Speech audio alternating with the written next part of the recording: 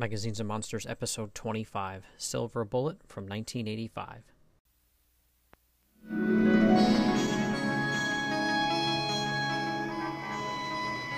It began in May, and every month after that, whenever the moon was full, it happened again.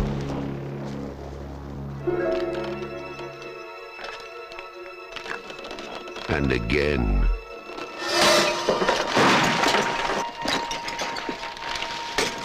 What was that? It's over there. Don't point that at me. Nobody knew who or what was responsible. Come on. They only knew it had to be stopped. Now, from the master of mystery and suspense, Stephen King's Silver Bullet.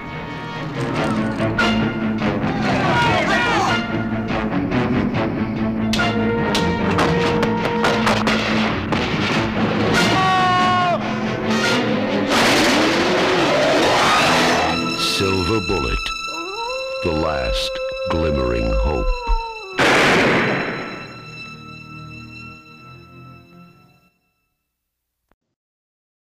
Hey everybody, Billy D, aka Doc Strange, back with another episode of the show. This time, I'm joined by two awesome guests.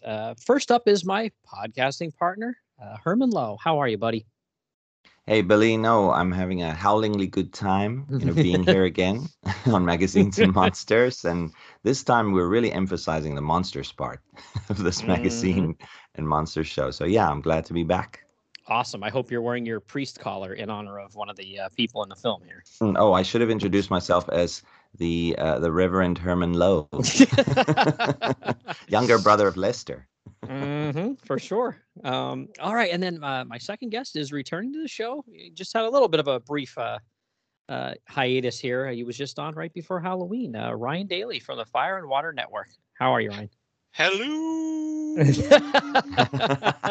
Classic. I need to get my silver bullets. Thank you for having me back. Yeah, absolutely, man. It's always fun podcasting with you guys. Never a chore, always a fun thing. So, yeah, we're going to be talking about, all the werewolf references here. Silver Bullet from 1985, as a Stephen King vehicle, originating from a novelette, whatever you want to call it. And this is one that I don't know when the first time was I even saw this, because I was only 10 when this came out, and I was not going to see something like this when I was 10. So maybe a television, late 80s, early 90s. That probably would have been my experience with it. So what about you, Ryan? It was on television probably around the same time, would have been in the 90s, maybe mid. And I just remember, gosh, I turned it on in the middle of it. I think it was like right in the middle. It's right. We'll come to it. I turned it on during the scene when everybody is out in the woods, in the fog-covered woods, and they're all like the lynch mob is hunting for this thing, and they just start getting picked off one by one. And I'm like, what is this? And then I don't know, whoever was watching it, whether it was like one of my parents or something, like, oh, it's Silver Bullet, it's a horror movie, and it had a commercial, so it was highly edited. But then started watching it from there, and just a few quick little things, quick little moments in the movie really kind of cemented it for me as this kind of a classic of the genre, of the way a child, a seemingly defenseless child, is able to fend off this monster in a kind of cool, creative way that I had never would have expected. And then also the reveal of who the werewolf was, the way that kind of sneaks into the story. I was like, wow, that was really interesting. So yeah, this was always a movie that like kind of loomed in my mind as like, this was a cool thing that, even though the movie itself is problematic, I was like, this just has some natural elements to the story that I always thought were kind of brilliant and really creative. Herm? Yeah, well, this is a strange one for me to give an introduction, my personal, experience with it, because this is a complete blank for me. I cannot remember when I saw it first or how I saw it. I just remember it was, ever present during my childhood as a kid watching horror movies. So they were your go-to horror movies that you would rewatch endlessly. For me, it was like maybe Mm-hmm. Fright Night, The Lost Boys, and even earlier some Hammer classics if I could get my hands on them. And Mm. this was one of those movies I remember because you could never tire of it. I would, maybe on a rainy Sunday afternoon or something, and if my mom and dad were out and I was in the car with them, we would stop by the video store and I would go and rent some stuff, and I would maybe rent 3 or 4 movies. And this was sometimes one of them. I would watch them endlessly. And this, was a great movie because of that, and also because it's very similar to the town that I grew up in, Mm-hmm. just with a little bit of South African flavor, but obviously very small town, and the people, I could see some, people that I knew in the film, Mm-hmm. facsimiles of them. But I can't remember exactly if I watched it on TV first. I almost doubt that because they didn't screen this. I don't know why they didn't screen very horror-esque stuff too late at night. And then, we must have rented it somehow, but I can't remember when. I just remember that at one point in time it was on TV, and then I taped it, on the VCR, recorded it, and then I had my own copy, and then I never went to the video store again to rent it. But yeah, I was into werewolf movies in the beginning there after seeing An American Werewolf in London. And then I got The Howling, and of course, a couple of other movies, and eventually, watched The Wolfman, the original, somehow. I don't know how I watched it, but I think that one was actually on TV because it's not as gory or gross as the 80s werewolf movies. But eventually, this one became my favorite for a while until American Werewolf in London eclipsed it again. So Mm. yeah, loved it. Loved Silver Bullet, but I can't give you guys an origin story about it because it's a total blank for me when I saw it first. Well, hey, speaking of American Werewolf in London, plug Rob Kelly's Fire and Water show, Film and Water. He just went over that film. He did like a, The like commentary. a commentary, yeah, with a guest. Yeah, It that's was really great. good too. I haven't seen that movie in a very long time, so I need to do a rewatch on that one. But yeah, another good werewolf movie for sure. But all right, so before we get into like the cast and the production side, I just wanted to make a note that we're gonna go over the story, the novella, novelette, whatever you want to call it, after we talk about the movie a little bit, because both of you guys are huge Stephen King fans, and I haven't actually read that yet. So we're going to talk about that a little bit at the end there after we talk about the film, like some of the differences and your likes and dislikes of that as well. So just wanted to throw that out there, just in case anybody's like, why didn't you talk about that first? We're going to talk about that second. So, but I didn't. Something really struck me about this movie when I looked at the credits, though. The director of this film, I had never heard of this guy. Is it Daniel Attias? And I had never heard of this guy, but his list of credits, especially television stuff, is huge. Yeah, we'll let Ryan go first here. I know, Ryan, do you know this guy? No. I don't. I'm just kind of like scrolling through his. It seems like he's kind of a journeyman director. He goes to a lot of projects, but yeah, he's Yeah. definitely. I mean, he's got a huge number of credits, so he's in. Yeah, I Yeah. mean, television is like Sopranos. It's Always Sunny in Philadelphia, a show that I've never seen, but people keep telling me I need to watch it. The Wire, Entourage. Like he's got all this huge catalog of television stuff, and I was like, wow. And I've never heard this guy's name, and I'm like, why is this guy's name not out there more? Obviously, he's a super talented guy. Well, I mean, I'm sorry, Ryan, to interrupt there. This movie's not about Daniel Attias for me. It's all about Don Coscarelli because he was the director that was on the movie for the first couple of months. Initially. And then he left. Yeah, he left because of problems with the werewolf design and because of Dino De Laurentiis not liking him much. I mean, I recently read True Indie, The Life and Death in Filmmaking book, which Don Coscarelli put out. It's sort of a semi-autobiography of his career as an indie filmmaker. And he had this huge chapter devoted to, the Silver Bullet debacle that he was Nice. on. Yeah, he didn't have a lot of creative control. Indie filmmakers obviously want their own way most of the time, right? That's Right, understandable. right. So same thing happened with him on Beastmaster. So he wanted the phantasm kick that made him famous, where he had total and complete autonomy. But Dino De Laurentiis wouldn't allow that, and also King had to keep rewriting the screenplay over and over again. So, there were a lot of problems. And then they started filming without a werewolf, suit or a werewolf design. So eventually he left. But the best shots in the movie, I think, is Coscarelli. Especially these scenes of this small town of Tarker's Mills and the people and just the characters just gazing into each other's faces, and that's very Phantasm-esque. I don't know if you guys love Phantasm, but I adore that film. So you can see crazy. Coscarelli. Yeah, so this Daniel Attias, he probably did a good job in wrapping it up, but I don't know. I can see more Coscarelli. Right, and this is this is his earliest director credit on IMDb. So I bet he was probably maybe a second unit guy who was just brought in as a last minute sub. Or, I mean, if the order had been different, I would have thought maybe the producers just wanted somebody who could come in, who was just very efficient as a journeyman TV director, who just kind of comes in, does exactly what is told, and produces the thing that the producer wants, rather than bringing his own unique vision. I mean, that was kind of they're that's the legend of and now I can't not Ralph but the Christopher McQuarrie. No, that's not his name. I don't remember the name of the guy, but the guy who directed Return of the Jedi. Was basically, from what I hear, it was handpicked by George Lucas because he could basically do the cinematography work, while it was really Lucas kind of doing everything, pulling the strings. Stuff. Yeah. Lucas wanted more control over that one than he got during The Empire Strikes Back.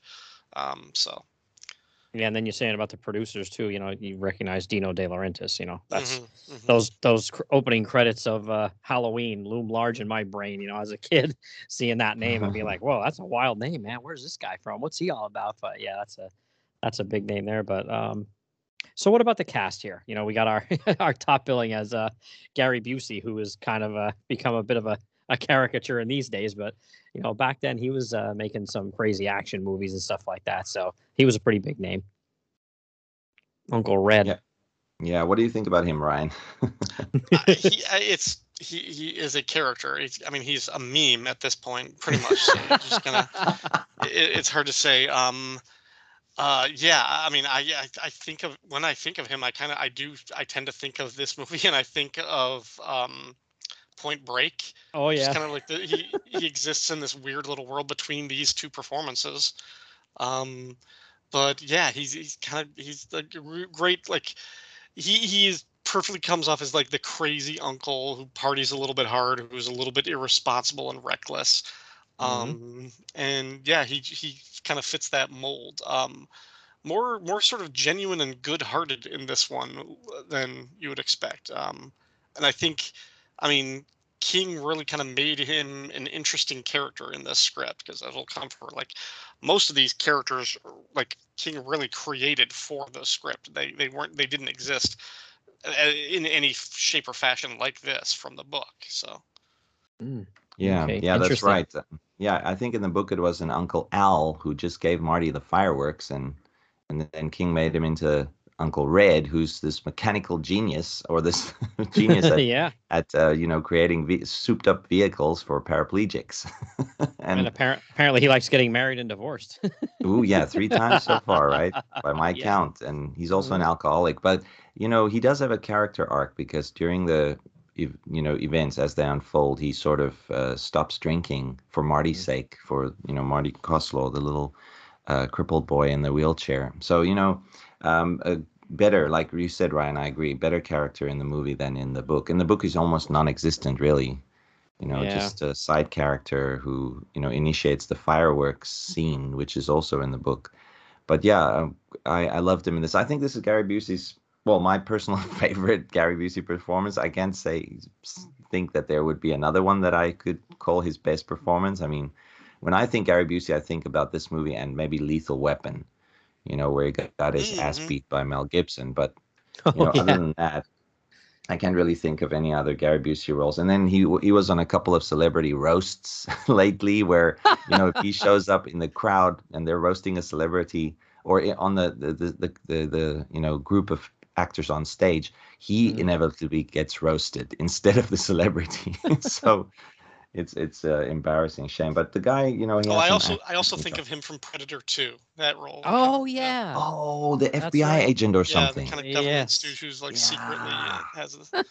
Yep. Oh, that is great. Yeah, I remember that. Yeah, that scene with the dust, the phosphorescent dust, and where they would try to confuse the Predator like that in that, what was it, Meat packing factory? place Yeah. or Yeah, something. meat Yeah. packing plant.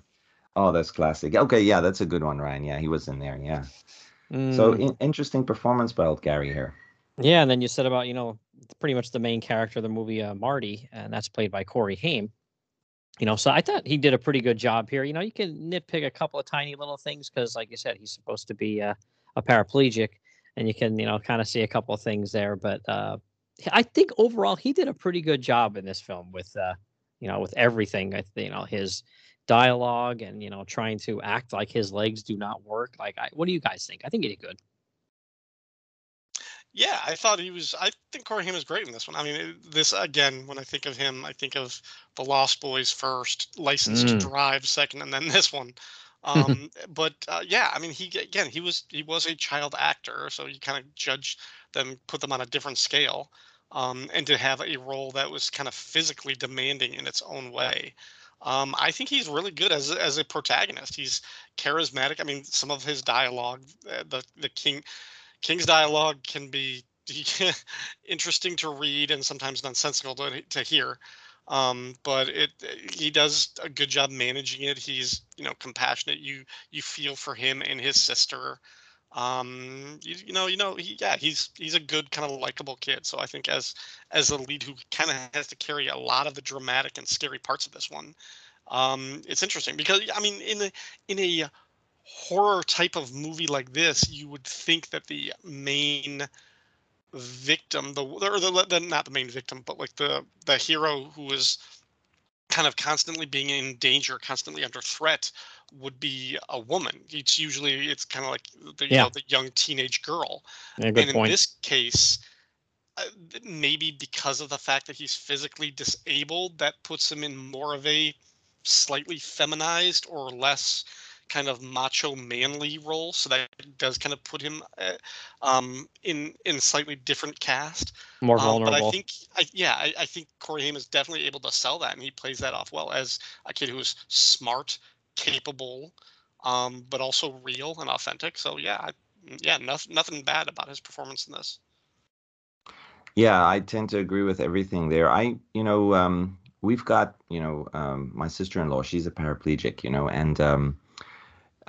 you would expect it's difficult for them to, move from one, place to the next without the wheelchair, if they like switch chairs or something like that. And you know, I I've been a fan of Silver Bullet since I was a kid. So when I got to know my sister-in-law, I always think of Marty when I see her. But I mean, she's remarkably agile. Her arms are super strong, probably Mm, stronger than mine from yeah, years and years of manipulating, her body lifting. with just, yeah, her two arms. So, she moves easily between chairs, and you can see that here, and you would think that's bad acting but actually there's a scene where he drops down the trellis to steal onto his Hmm. motorized wheelchair to go and shoot down the fireworks, in the middle of the night. And you could see the legs are, limp, and it looks natural to me at least. And then there are other scenes where it doesn't look as natural, when we first get to, or when he climbs up a tree to get a kite. You can see that the upper legs, the thighs are, doing the work, so but I think for one of Corey Haim's earliest roles, this is pretty damn good acting. And one scene that proves that is when he's sitting on his bike outside the baseball field, Oh and yeah. he's seeing the kids run and play baseball, and he's looking at their legs and how they fall. And it's this one scene where one kid like stumbles and takes a tumble, and then Corey like flinches. But the flinch is not because he's worried about the kid, it's because he wants to fall down like that. He wants to tumble. It's like it jolts him back to his intense desire for, even the pain that being able to run brings, or being able Yeah. to move like that brings. So that scene has always affected me, and I always remember it. Even when I was a little kid, I was like, damn, Yeah, this is for a horror powerful movie. stuff. Yeah, for a horror movie, there's a couple of scenes in here that are just like, oof, man, they're tugging on the heartstrings for sure. His sister, she was good, pretty good too. Megan Follows, and by the way, she turned into a complete hottie when she grew up, dear Lord. But yeah, she was pretty good too. I thought, I, th- I thought she was pretty awesome in this movie. She's a good. There's a really good dynamic, brother sister relationship with the two of them in here. Sometimes they fight, sometimes they're, oh, sorry about, pissing you off, and apologizing, and a lot of good dynamics here. I think they worked well together here. Yeah, and lots of calling each other boogers. That's very Stephen King-esque. He likes to get his nicknames running. At least it's not shitters like in Christine. Boogers is slightly better than that, but yeah, well done, King. Yeah, so yeah, interesting. Ryan, do you have a sister, or I don't even know. I should No, I ask you don't. this.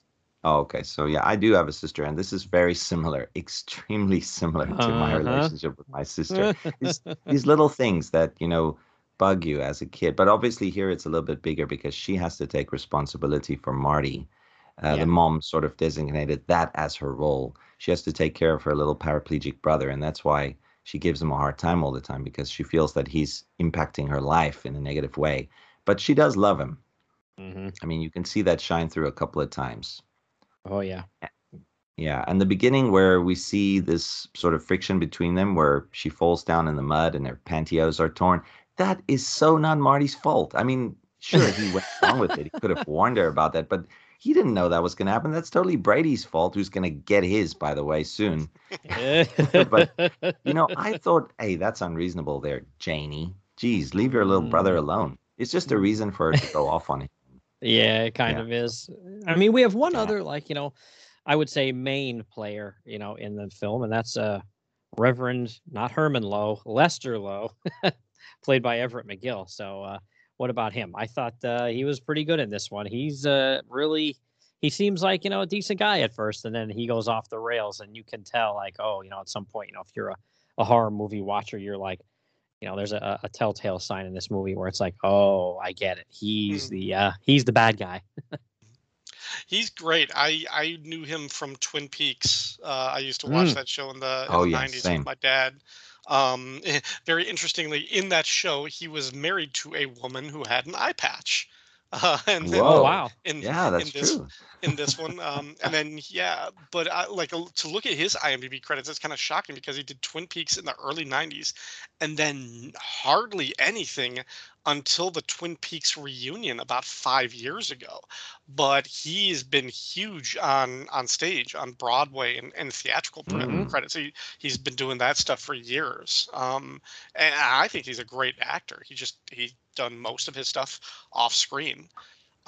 But yeah, I think he's great. He's very charismatic, and he comes on as this young preacher trying to bring the community together in these desperate times. And the turn when it's revealed, kind of like what's going on with him later on, is fascinating. And you see sort of like this desperation about him as he plays sweaty and fearful very well.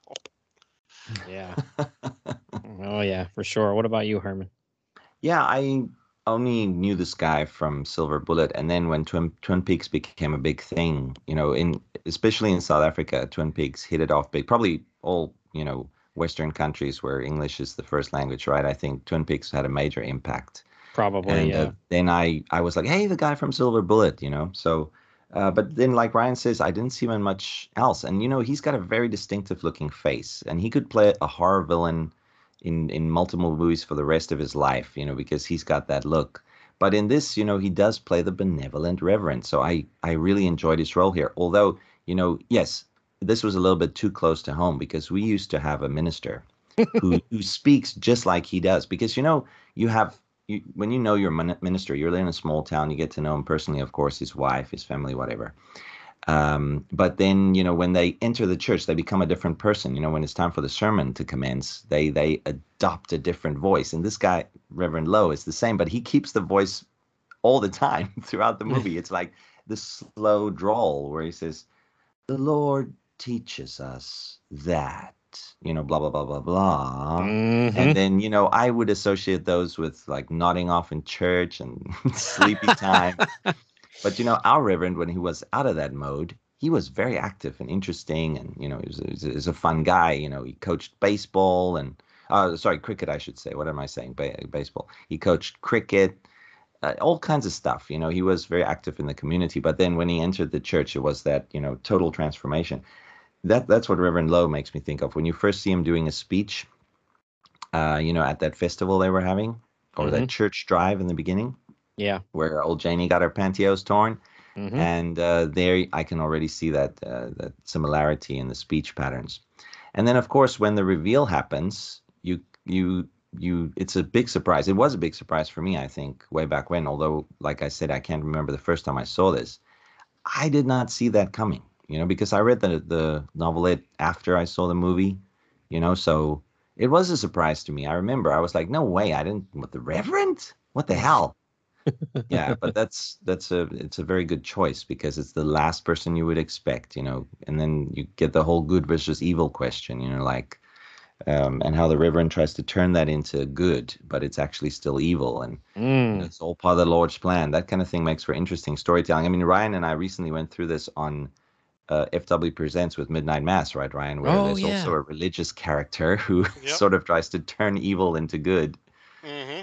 Yeah, but Yeah, definitely check that out. Yeah, that was a great show you guys did with your wife. That was awesome. I really enjoyed that. it was a lot of fun. Yeah, this guy Everett McGill for me, it's this movie and a movie Clint Eastwood vehicle, Heartbreak Ridge, where he plays Major Malcolm Powers, and he's like an antithesis to his Eastwood's character on that film, and he's a real jerk. So that, and then I also see in IMDb he has another credit of playing a character on the television series Werewolf, and I loved that series, and I don't recall him being on there, so I'm gonna have to search that out. No, I've never seen that series, and I can't speak to that. Wow, the Yeah, I series don't. Werewolf. I should look that up. Yeah, I think you can find it on like YouTube and places like that, but I don't know that it's ever been put out on DVD, or if it was many, many years ago. But I think there was an issue with some of the rights to music because, Ryan, you'll know this well with, your brother's heavily into music, that there's like a couple of episodes where there's, like a legitimate, like, rock and roll kind of song in the Yep. in the episode, so they can't get the rights to do it. So they're just like, screw it, we're not going to do it because, you don't want to put it out with 2 or 3 or 4 episodes missing. That would be crazy. So that's why that never has come out, I think. But okay, so all right, now we got through the cast here mostly. I mean, there's a couple other good ones too. The opening scene. So that guy from the opening scene too. He's another guy that's like he's alive in the movie for about 10 seconds. Okay, maybe 30 seconds. But James Gammon, he always is going to be the coach on the movie Major League with Charlie Sheen. Oh yeah. So yeah, we see him going down the train tracks here. I guess he works for the railroad, and he has to keep them clear and clean them off and stuff like that. And he's creeping around out there, and it seems like he's half in the bag already too. He's drinking beer while he's doing his job and everything else. But yeah, he doesn't last long, does he? No, yeah, Arnie Westrom, right? That's his character, right, Ryan? Mm-hmm. Yeah, he's the first fatality. So yeah, speak on that. Yeah, well, he loses his whole entire head, which is, and the whole setup is we then get the voiceover from grown-up sister. Jane. Yeah. Janie, yeah. Yeah, describing how the fact that like he was the first victim of this monster, but they wouldn't know about it because the circumstances surrounding his death, everybody just assumed that he got drunk, fell down on the train tracks, and the train ran over his head. And this was one of the first things that we kind of see that in this movie, like the werewolf isn't attacking for food. He's not like chewing up and eating any of these people. He's just killing, like Murder. yeah. Well, in some cases he's got like this sort of fanatic religious decision to do it, but like this one is like, yeah, you just go. Yeah, it doesn't seem like there need to be a reason. Just wanted to off this guy and just a slash from this werewolf's like hand, just take the head clean off, which is pretty That's gruesome brutal. and interesting. Yeah, that is. You know what I brutal. loved? I love that first scene because this is Don Coscarelli directing this part. Right after you see the head lying on the tracks the next morning and the train arriving to crush it into a pulp, you have, cuts to the next scene, very Hitchcockian, where Brady, Marty's friend, he runs over a cockroach with his bike. And in the beginning, I thought, why is he suddenly like, stopping in front of the camera with his bike and saying, yeah, pumping his fist. I was like, what? And then I realized, oh yeah, he's the one who ran over the cockroach and he was aiming for it. That's where he got it. So, the head being crushed and that scene, following on of that, I thought that was pretty good. Just a bit of Don Coscarelli having fun with the Yeah. medium of film. It's classic. And like you mentioned, Ryan, yeah, we'll have Megan Follow's character, Jane. She's, in as an adult remembering back to all this happening, and there'll be some bits of narration through the film which are real good. That's her voice. Which I don't know about you guys, but I didn't care for the narration. I felt like almost all of that could have been lifted and you don't lose a ton of exposition. Like a pretty simple line of dialogue could have covered some of this. Yeah. Oh, for sure. Yeah, yeah.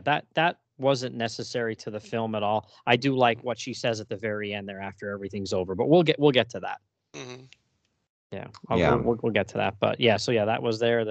The killing there. But yeah, you see right away with Jane and Marty, that they're a typical brother and sister. And I had an older sister, and a lot of these things, like Herm was saying, kind of, ring true.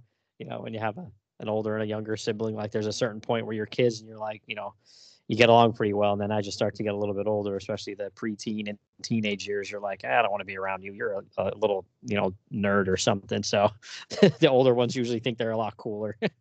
Yeah, I'm pretty sure my sister right now at this very moment is narrating my life somewhere far away in South Africa, saying what happened when we were kids. This little booger Herm, used to like whatever I used to do. I Throw didn't snakes. do anything. Oh, no. Well, South Africa, yeah, you throw a snake, you're dead. It's probably a black mamba, but yeah. Yeah, this is just a garter snake.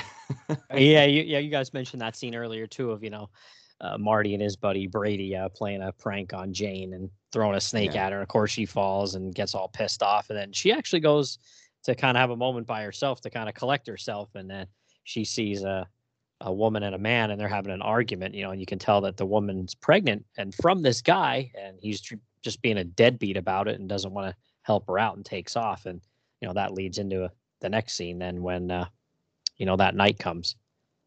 Yeah. This sort of like it's a premonition of the next murder almost, as for us as watchers, as viewers, because later on, like Ryan said, it will be revealed that the killer is actually doing some of the murders for religious reasons. So here we get to this particular reason, but we don't know this when we first see it. But this is a brutal scene, even though you don't see you see a bit of the murder, but yeah, I want you guys to talk about this because I found this one very disturbing, especially since the lady was pregnant.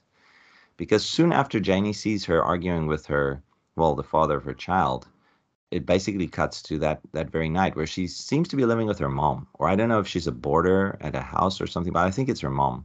I think so too, yeah. Yeah, it's only them in the house. The mom's playing piano downstairs, and then she's up in her room. And what is she doing? She is trying to overdose on pills intentionally to kill herself and kill the baby because she is that desperate that she cannot take care of this child alone. And eventually when we do find out that the werewolf is the Reverend Lowe, that he knew she was pregnant and knew what she was planning to do. So in his warped view, that killing her was an act of mercy, because if she had gone through with committing suicide, she would have been condemned to hell. She could not go to heaven. But at least if she was the victim of a horrible murder, then at least her soul could be, her soul and her child's soul could be saved in the afterlife. So yeah, that scene is brutal. I think that was one that I think the first time I saw this film, like I said, I think it was on television, but I think I remember seeing, other than maybe the language, because it's just, that's how it is here in the United States. Ryan, you know this well. We'll have a horror movie and we can't say a couple 4-letter words or show, sex, but we can show the gore out the wazoo. So I think I remember seeing this movie, and it pretty much showed all these murders, these killings. And I was like, wow, I was like really like kind of a little taken aback by that scene. It was pretty rough. Well, one part of that murder is where at first he's just sort of wrestling with her, right? But then there's a quick cut to his claws ripping up the mattress, and you can see the springs popping out. And then you kind of already imagine what these claws can do to a human being, especially like a fragile lady who's in her nightie, right? Mm-hmm. So then the very next scene is claws ripping down her back and then ripping her leg to shreds, for God's sake. And then her mom finds her in the room, torn apart, lying on her back with her head drooping off the edge of the bed. Mm-hmm. It is disturbing, and you can see all this detail in the blood. And I mean, this was the age of Tom Savini, so everybody was competing with him. Mm-hmm. This is very detailed, and I found this very disturbing. This is more disturbing than the first murder by a factor of 10, I'd say, at least. But prior to the attack, we actually see from the werewolf's POV as it's approaching her house, and then climbing up like the lattice and everything. I don't know if that would work. And we see its hands, and that is one of those things where I think this coming after American Werewolf in London, that set such a high bar for werewolf effects, the transformations that everybody tried to capture, and also what the monster actually looked like. And I think I don't think this was the best looking werewolf, and to see its hand as it's climbing up a ladder to get to a woman's second floor, I'm kind of like, you kind of taken the scary part out of this for me. It's just kind of like I'm a little bit less. I mean, the savagery and the brutality of the murder will be one thing, but I was already kind of a little bit chuckling inside just by the sight of the hands and everything as it's climbing up. So. Yeah, if they had gone super detailed on the hands, you're right, it would have been a much scarier effect. But as it were, it just looked like a hairy brown mitten, or someone wearing some fake werewolf suit, which it was, but it really looked that way. Yeah, you're right. And I also think they gave away a little bit too much. We know it was a werewolf, but from the first murder, but you didn't really, the claw swipe was done really well, that decapitated old Arnie on the tracks. It was fast quick. Very quick. Yeah, you didn't really see exactly what it was, but then the howl afterwards sort of confirmed that it's a werewolf, but you're not quite sure yet. But we knew it's a werewolf, obviously being, Silver Bullet, but you want them to build up slowly to it. The hand on the lattice, yeah, like Ryan says, that's sort of, it's a little bit too much too early on. And didn't look at all like I would expect a werewolf's, hand or claw to look. But a little bit. There's a couple of other instances like this in the movie too. For the large part, the transformation scenes are okay. They're nothing like American Werewolf in London, but they're okay for me. Especially a dream sequence we'll talk about later on. But these early scenes it makes me feel as if they filmed this while still, having the debate over how to present the werewolf, how to design the werewolf. And that did happen. That's the biggest problem with this movie in the production stage, was them trying to find a suitable look. A lot of heads were butted, trying to come up with that. Yeah, this is more of a werebear than it is a werewolf. So that's probably that's obviously like the elephant in the room, or the biggest complaint pretty much anybody I would ever talk to about this film has about it. I mean, there's obviously tons of little tiny things you can nitpick, but you can just kind of be like, well, I can get over that. But a lot of people are like, yeah, but the werewolf, man. And I'm like, yep, I got you.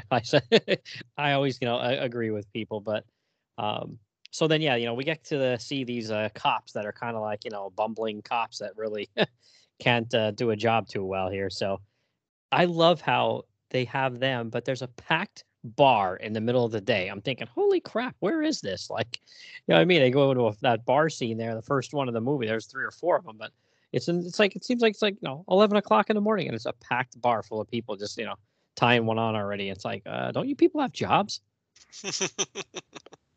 Holy crap.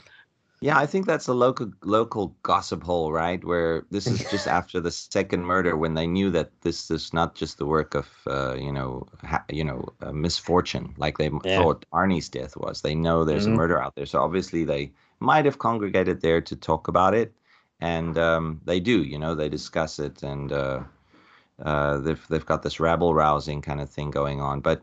The cops, they're bumbling, but the one of them we forgot to mention is Terry O'Gwen from Lost, right? Yeah. Oh, yep. Mm-hmm. Yep. I remember when he showed up in Lost, I was like, hey, another Silver Bullet alumni. Yeah, I mean, he's like, I don't know if I guess maybe bumbling cops isn't quite the word for it, but they're definitely used to being a cop in a small town where nothing really happens. You know, I mean, you can tell he seems like a real good guy and a real good person, but it's just, when the crap starts hitting the fan, they kind of don't know what to do, which is kind of their job to know what to do. But I guess, hey, if you're in this tiny little town in the middle of nowhere, like, what's the worst thing that usually happens? A speeding ticket or throwing somebody into the drunk Yeah. tank once in a while. Yeah, but still, you can call his deputy a bumbling, a cop. He's definitely bumbling. But they promise. Well, they say that there's going to be some Fed showing up or some Smokey Bears or whatever, and Yeah. they never do. You never get to see any of them. And you'd think that this town could benefit from a larger police presence, but it never happens. Throughout the entire cycle, there's never a larger police presence that shows up. Right. is Yeah. weird. They focus more on the vigilantism of the of the Mm. town, and we really skip over any sense of like an investigation or what the cops are actually doing after these crime scenes. So. Yeah, that's right. That's right. Yeah. And then, of course, it's the last day of school, so we get a scene with, Brady and Marty, and then a young girl there heading out, like, oh, it's the last day of school, and Marty walks the girl home, and then we get a shot of this complete scumbag alcoholic guy and his bigotry, which I thought, man, I hope this guy gets killed. And then, of course, we You see get some your wish. foreshadowing, and yeah, we get our wish. Like, that's one of the worst. That's one of the best times I ever thought. Yep, I was glad to see him go. I hope he gets it, and he does. And I enjoy that scene. Yeah, that's one of the reasons, right, that Marty also hates the werewolf because, eventually, 4th of July gets canceled, which is his favorite holiday, loves fireworks. His best girl is driven out of town after the murder of her dad, which is this, like you say, this drunken a-hole. And then, also we'll get to his best friend later, but yeah, this was a striking contrast to me that this fresh little young, ebullient little girl is the daughter of this, drunken pig. I find that disturbing. I mean, it doesn't automatically go to the place where I think he does horrible things to his kids because she seems well adjusted and her dad's abuse is merely verbal or whatnot, or not even. He verbally abuses Marty, sort of, not her. But, he definitely has this hold over her and probably over her mom as well, which immediately makes him a reprehensible character, right? So, yeah, you feel a sense of elation when he gets it, when he gets torn apart. And I thought his murder was one of the more interesting ones. What do you guys think about how he died in his greenhouse? Right. I was first of all surprised at how big and how well laid out that greenhouse was. Yeah. For his type of character, I was like, is that his job? Does he have like this nursery? Because this is a pretty significant, and like it just seemed like the werewolf was like just toying with him and like biding its time and just like waiting, and then for the fact that it just kind of like rips through the ground and then, like rips through the flooring to pull him down to the second level, and he kind of actually he's impaled on just one of the beams again. Yeah. Instead of again being like really savagely mauled by this werewolf, that's not the thing that kills him. So kind of interesting that it's like, okay, you almost didn't need a werewolf to be the killer in that scene. His death was a bit more incidental, like kind of. Yeah. So yeah, interesting. But he did the care of that dad. He was a total King type of character. We see him in every one of King's books. That type. And I did want to kind of cycle back to like the earlier scenes when we spend time with Marty and his sister and his family and like the town in very short order. I mean, one of the things that King does really well is kind of world building and establishing relationships. And sometimes his characters can be a little bit kind of caricature-ish a little bit if they're very broadly painted, at least in translations, when you don't really get into the characterization that he puts into the prose, into the text. If you're looking at them, they can kind of be sort of superficial that way. But he is good at just very quickly capturing, okay, who are the dynamics of these characters? What type of town is this? Okay, we see it. These things feel familiar. They feel kind of lived in. Everything is a little bit heightened, a little bit exaggerated. I kind of feel like Stephen King and Stan Lee were sort of cut from the same cloth. That, you know, like Yeah. King writes his dialogue, like even in movies, with kind of this understood that every line kind of has an exclamation point at the end, and it kind of leads the characters to always be a little bit over stressing and a little bit over kind of yelling the dialogue, and it doesn't necessarily feel as natural as it could, and kind of grounded. Everything is a little bit more intense in kind of what could Yeah. be very quiet, very normal scenes between characters. So that tends to be a little bit of an issue with his film adaptations of his books. um but it's still, I mean, like like the characters are very easy to understand, very well likable very early on. So you see Marty, you know what he's about, what he likes, that this is a kid you root for. So like instantly you contrast him with this crappy alky bigot father of this girl, and you're like, yeah, I hope that guy dies painfully.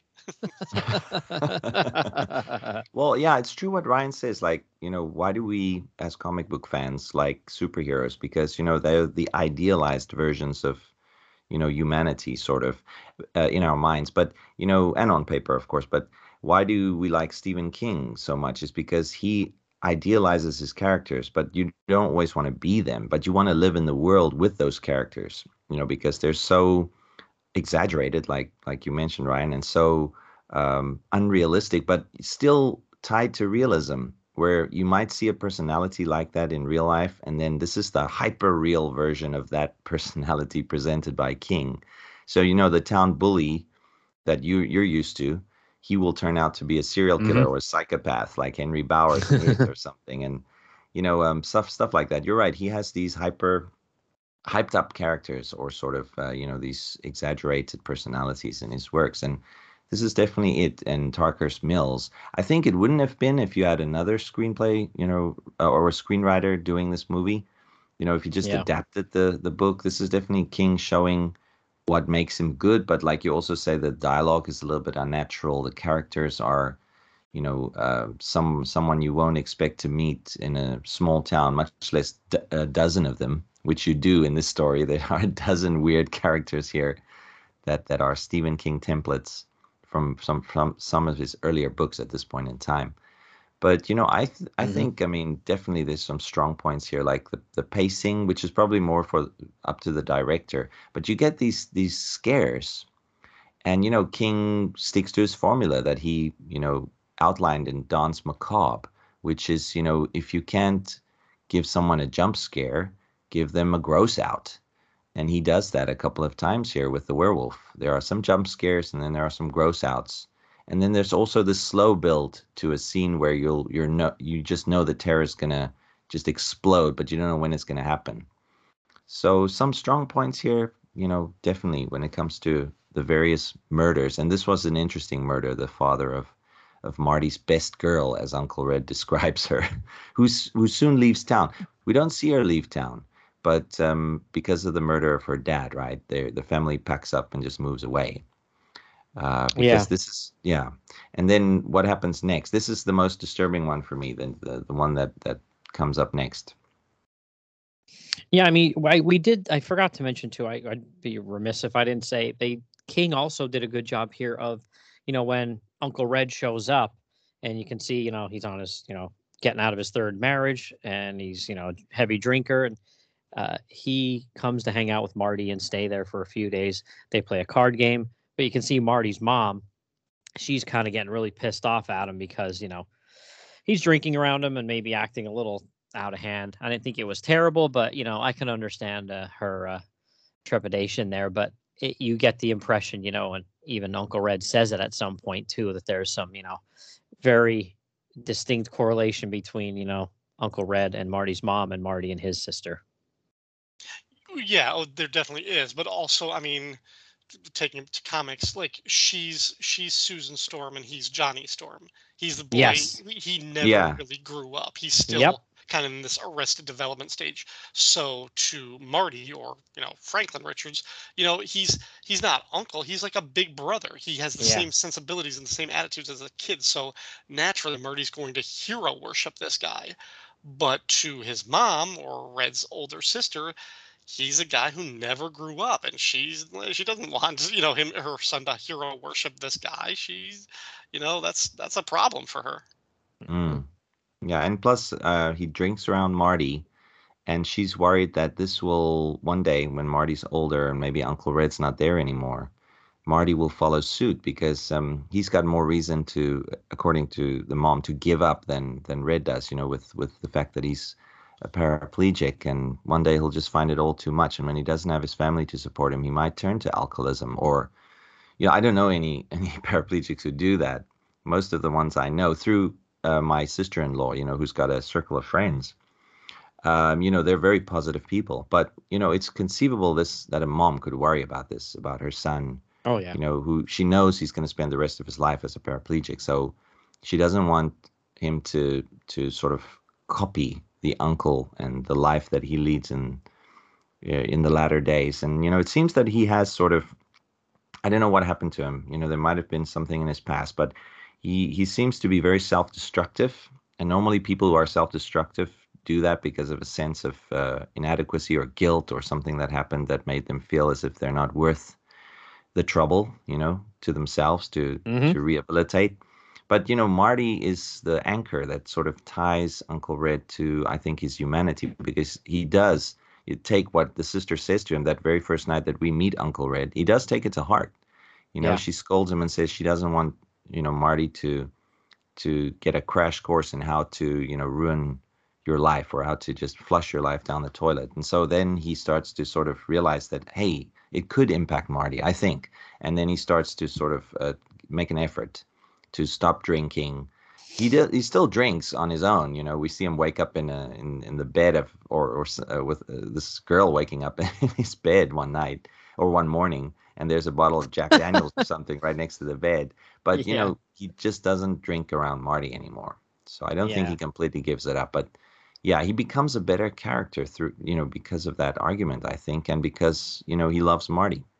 Yeah, and I mean, after that third killing, when the bigot was killed in the greenhouse, you can see the fear in the town start to build where, people don't want their, small children outside playing, and everybody's kind of like locking their doors and stuff like that. And it's, then we lead to Marty and his friend Brady, flying kites. And then Marty's sister Jane comes to get him. And, he's like, "You coming, Brady?" And he's like, "Yeah, I'll be there in a while." And Marty looks back at him and you think, uh-oh, something's up here. And oh boy, you don't see, what happens, but the reaction from Brady's father then when he shows up, oh man, that's tough.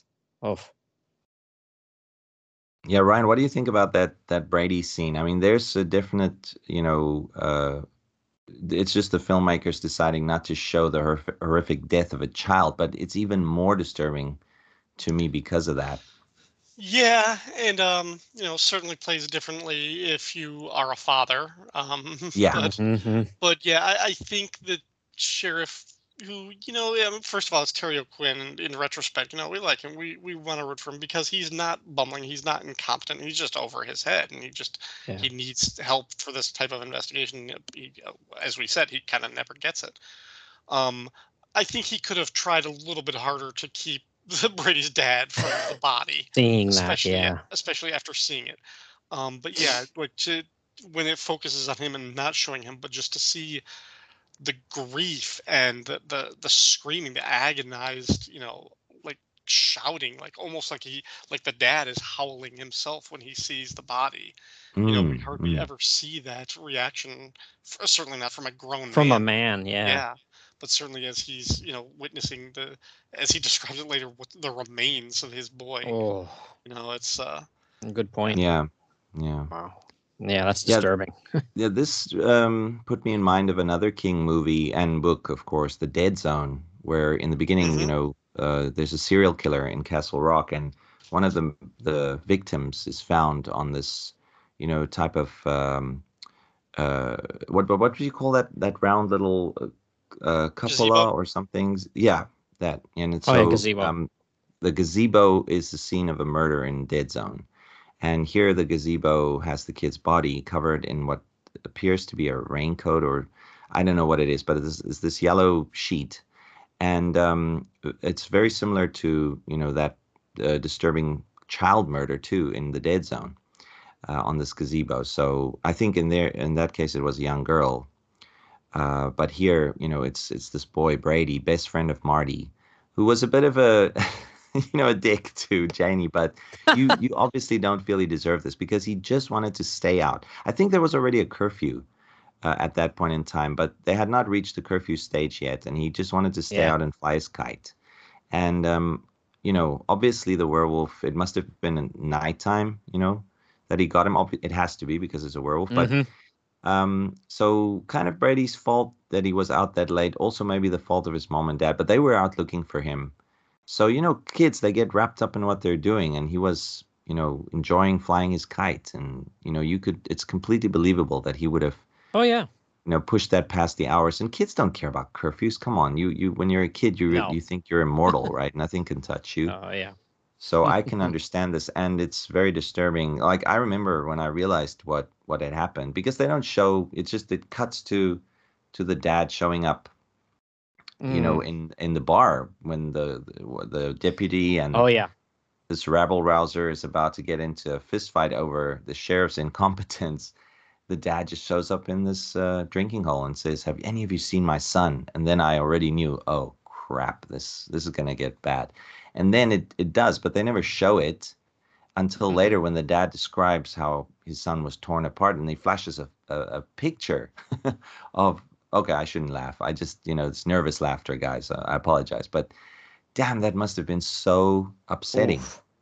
you know, Yeah. um, Yeah. walking around with this Mm. picture of your dismembered son just to show people, it's very disturbing to me. I still find this a very upsetting part of the movie, something I don't really even want to think about, but yet I keep coming back to this movie again and again, just self-flagellation at this point in time. But yeah, what do you Yeah. guys think about, the after effects? I think this is where it really jump starts the whole, what do they call it? Private justice, the vigilante mob. Yeah. Yeah, yeah, yeah. That's when it happens, and we we see them.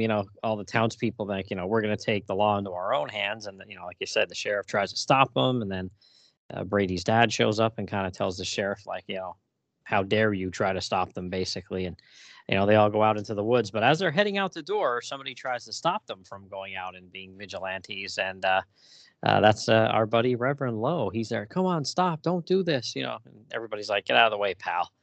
So I thought that was interesting that he was trying to stop them from going out there. I thought, I wonder why King did that, because I thought it doesn't seem towards the end of the movie that he cares about who gets murdered. So I don't know if he was worried about his own hide or what. Yeah, this is my theory, and I want you guys to chime in here. I think he was feeling guilt after the murder of Brady because remember he was obviously giving the funeral and the sermon, and with Brady's coffin in the church, and you could see that his face is not like his usual determined scowl. It's more like he is openly shocked at what his other form or his other self did. I Hmm. think to this kid, and then he had enough of murder for that night or for that time. So that's probably why he wanted to stop these folks from going out because he knew there's no stopping the wolf, right? I guess he could have Hmm. chained himself up somewhere in a basement, but I don't think that would have worked. So I think that was the night of the full moon when he was totally out of control. When the beast took over completely. I mean, that's the theory that runs in the movie, at least as given by Marty and Janie, right? Yeah. That during the uh, complete full moon, he's just the beast. But during other times, he can sort of control his actions a little bit. Hence the murder of the suicide or the potential suicide lady. So, what do you guys think about that? The fact that he was feeling remorse. Maybe I'm wrong, but it seemed that out of character for him to say that his murders were motivated by religion and then murdering Brady. What do you think, Ryan? Yeah, I mean that seems to be a bit of a plot hole or a little bit of a complication in the motivation there. I think the fact that I think maybe they kind of hit this problem early on when they realized, wait a minute, we have to explain why the werewolf was so cunning that it could almost premeditate this murder, this killing of this woman, and the reason why it specifically attacked her and didn't go through the front door to kill her mom, or who was an elderly woman who was more vulnerable, but why it specifically targeted her. And it had the ability, the capability of climbing up very stealthily and then crashing through the window. For it to be that cunning and that deliberate implies a degree of cognitive thinking and intelligence. It's like, okay, so how do we explain that if it's just targeting kind of random people?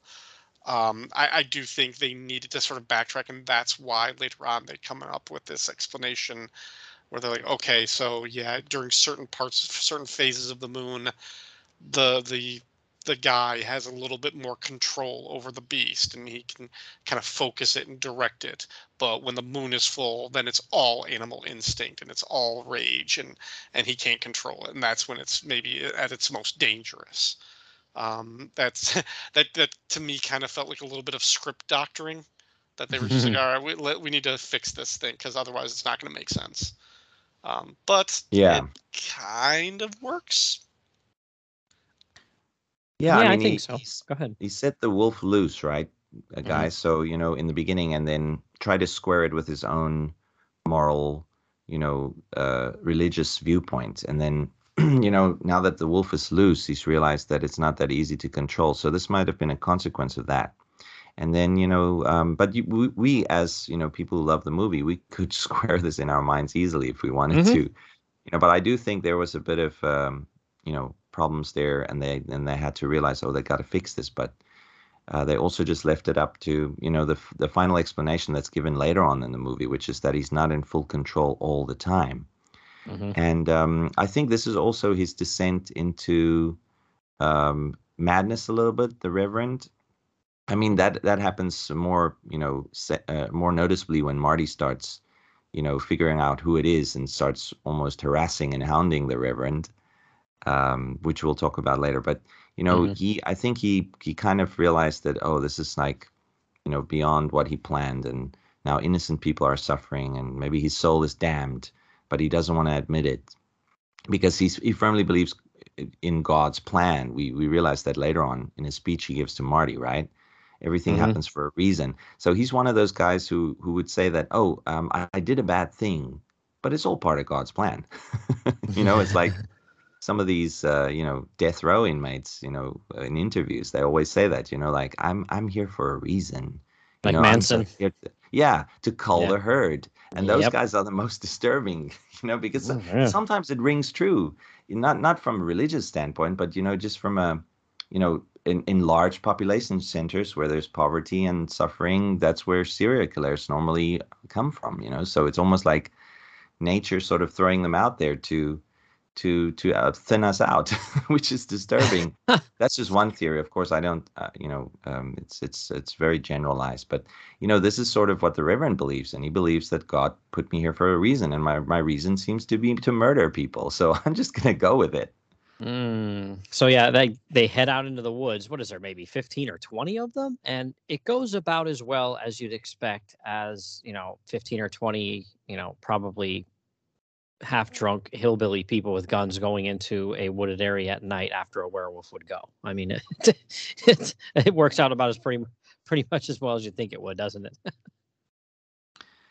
Yeah, Ryan, what do you think about this chaos in the fog? Again, this was like the first scene of the movie that I saw when I was a kid. Like, just kind of like first, kind of like turning it on, is just these people going through the woods, and I was like, are they looking for like a body? Are they what do they look? And then just kind of like falling into the mist and everything, and just hearing it creep up on them, and they like know, they're like, oh shoot, let's slowly get out of here. We're no longer the hunters, now we're the hunted. I just, and again, seeing this at a very young level, and that type of situation has been done before. See the Predator movies that we referenced earlier, with Gary Busey's character in that. So, but yeah, for seeing this at a very young and kind of primal age, that situation, that reversal where they got the numbers and they think that they're the the dominant predator hunter species in this situation, but oh no, they're not. They don't know what they're up against, and to have them just kind of pulled, yanked down into like beneath the fog and just torn apart, and then like their bodies thrown out like against trees and collapsing and everything. Oof. And have them just start running. And Lawrence Tierney's character from I always think of him from Reservoir Dogs, having that big baseball bat, Oh yeah. and like trying to hit this thing until you just hear him scream, and then the werewolf's arm comes up out of the fog with the bat and Mm. comes down on him. And Mm. that's Yeah. really Yeah. really Yeah. cool. The, So the Peacemaker. it's like the cinematography, the way that whole situation was, that whole sequence was shot to cover up so it's not as gory as it could be, which I think is why I saw most of it on TV. Um, it's not as gory, and it's done really well to kind of capture the chaos, the sense of terror and dread slowly building, and then just how quickly the whole thing just turns bad and goes all wrong for everybody. And I just think it's a really well done set piece in this movie that I've always remembered. Is like that's one of those key moments in the movie that stuck with me, for like a decade, until the next time I actually saw the movie in full, was just the scene of hunters going out like a mob into the woods looking for this werewolf, and then they themselves start getting picked off in the darkness, and I loved it.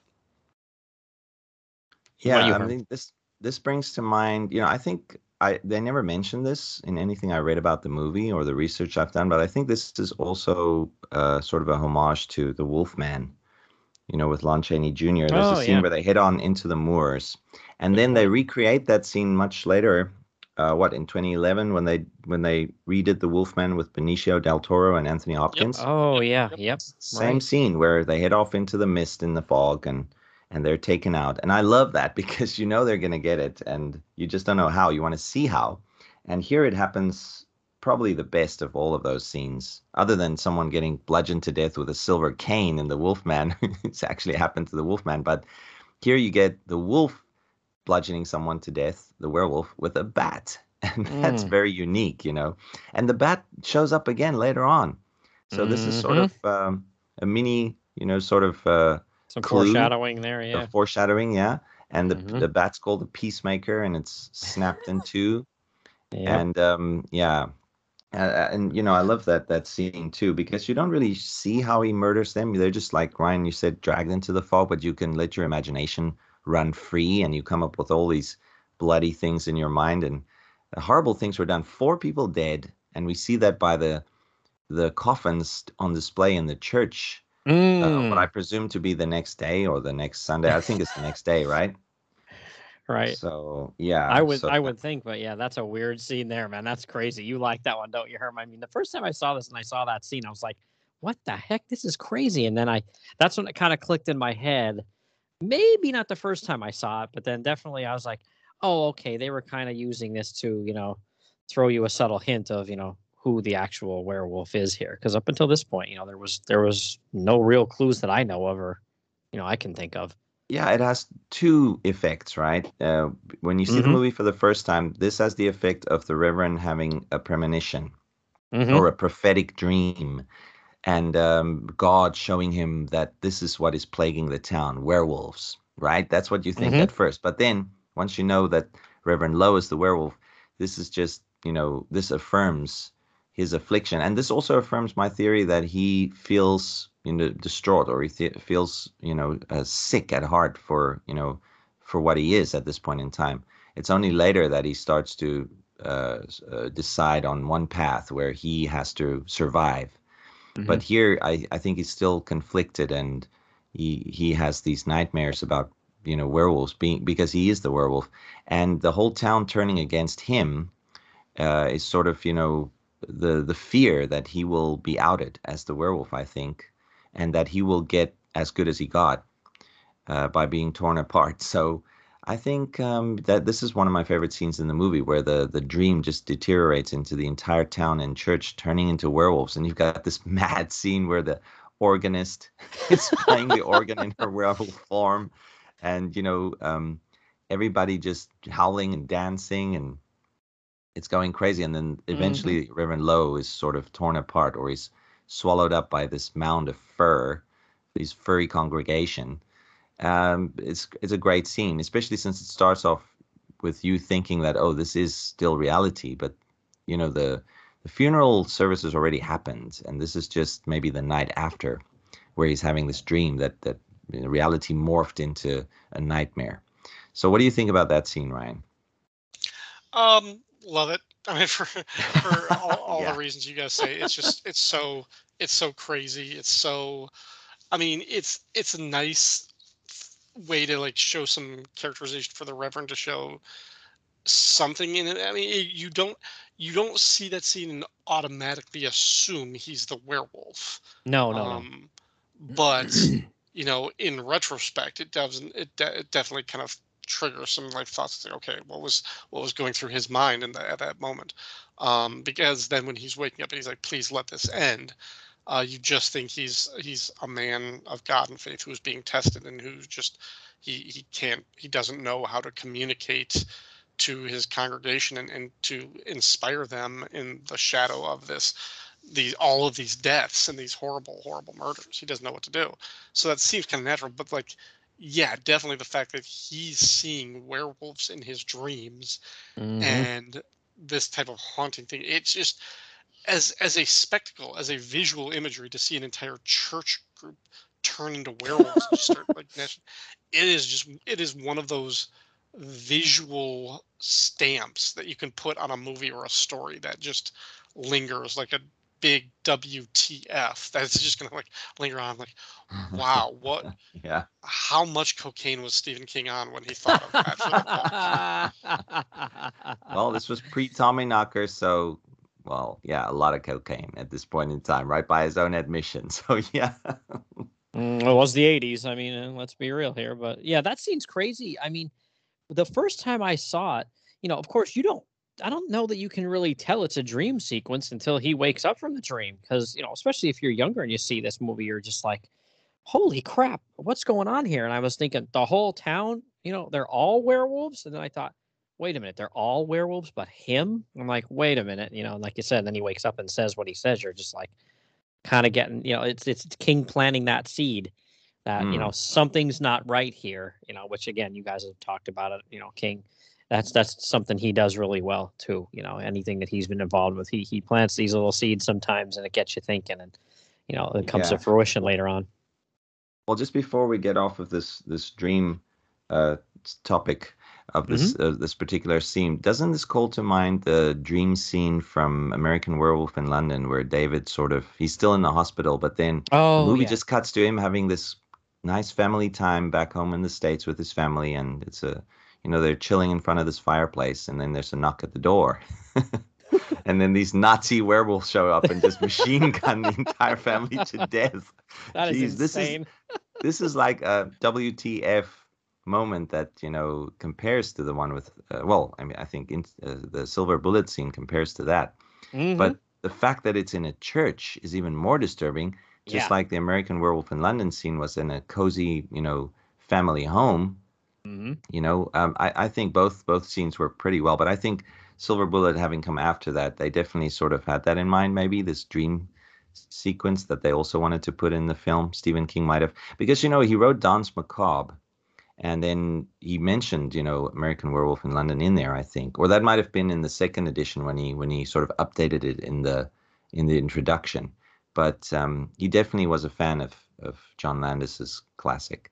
So Mm. I think then him writing the screenplay after that, definitely had something to do with that. I'd like to think. This has not been documented, by the way. This is my opinion, but a fantastic scene in both films. But then Yeah. we get more to Marty now, right? Oh Marty yeah. is now, yeah, he's already suspecting that it's not a natural killer because Brady Hmm. was torn apart. Everybody's torn apart up to this point in time. So a Yeah. kid, with imagination, think about it. Kids are more, especially in King books, they're more apt to go that leap, to have that, leap and just completely jump over logic and then say, okay, this is a monster rather Hmm. than a serial killer or a psychopath. Yeah. And Marty does that. Mm, I like that scene with him and Uncle Red in the car, and he kind of says to him like, "What if it's a monster?" And he's like, "Yeah, like a werewolf." And of course, Uncle Red just laughs at him because it's a trope that's been used in a lot of movies, but I do like it where it's like you're saying, Herm, where there's a youth or a child, they haven't been trying to think of what the term or phrase is where, you kind of lose that when you can become an adult, that bit of fantasy, that bit of, well, maybe it is something unbelievable where you don't think that way when you're an adult, but you do when you're a kid. Yeah, King in particular used that to great effect in most of like his early books for like the first decade of his career, and that book was very much a thesis, his Mm. master's thesis on like the first, generation of his books. But to him, like he always said, like the reason kids can do that is because to a child, the magic is real. Like Hmm. that's the phrase he actually used. So the kids haven't been desensitized to fantastical things. They still believe in those type of monsters, so they can make the deduction. It's sort of like whatever. If it's not impossible, it must be the truth. Well, to a kid, that's a monster isn't impossible. It's entirely possible. And if that is the most logical deduction, then it must be real. Yeah, Hmm. exactly. I mean, I don't know about where you guys grew up, but I'm pretty sure you guys grew up near woods and forests, Hmm. right? Hmm. Yeah. So the same with us. We in South Africa, when you live in a suburban area, it borders on the forest or the woods or the veld. So we had a fairly large bit of forested area right adjacent to my house until much later when they sort of cleared that and more houses were built. But we were definitely on the outskirts of my little town. And there, I remember after seeing this movie and a couple of others, of course, but walking through the woods and even during daylight, and I would my Hmm. senses would be heightened, because I would Yeah. kept imagining. I wasn't imagining things that were real fears back there, like wild dogs or even the odd, we did have the odd lion or something straying, or not the lion, the leopards would sometimes, they were mostly, the animals that were capable of crossing borders or fences and stuff like that. You can't keep a leopard in, but lions were basically they were all, controlled at that point in time. But you had the odd, instance in South Africa where some of them would, happen upon a suburban area sometimes. Hmm. But I would not be worried about that at all. I would be worried about a werewolf or some other creature, especially at night. But I would Hmm. still go out at night, with my friends. You have your friends with you, you feel brave. But then, as they head off in their own directions and you're left alone walking home, you kind of start thinking about that kind of stuff. So, yeah, that's what King's so good at, having these childhood fears be first and foremost in the story, and then they become real in his books. Hmm. And I think a good example of that is from one of our favorite novels, Ryan, Salem's Lot. Mark Petrie Mm. is the kid who immediately, you know, susses out that this is a It's a vampire, vampire. Yep. Yep. and nobody else believes him, much to their, detriment. Especially the Hmm. Susan Norton in the book. But it is a very good example of that. This frustration with adults not believing you or not even willing to listen to your theory. Now, Uncle Red does listen to it, but he laughs at it, at this theory of Marty's that it's a werewolf. But eventually, of course, Uncle Red, being very sensitive to Marty's needs, he decides, okay, him temporarily believing Marty and then Janie would sort of maybe set them straight, and he would humor their fantasy for a while Hmm. until it becomes ridiculously real for Uncle Red as well. Yeah. So yeah, but let's speak on what happens next. I mean, basically, you've Oh, got yeah. Marty entering the story now because first off, his best friend's Brady's killed. His best girl's driven out of town. The fireworks are canceled, which almost seems more of a disturbing event, the 4th of July being canceled, than the death of Brady, which is not saying Yeah. much for old Brady. But yeah, let's speak on that a bit. Oh, yeah, yeah. I like that one.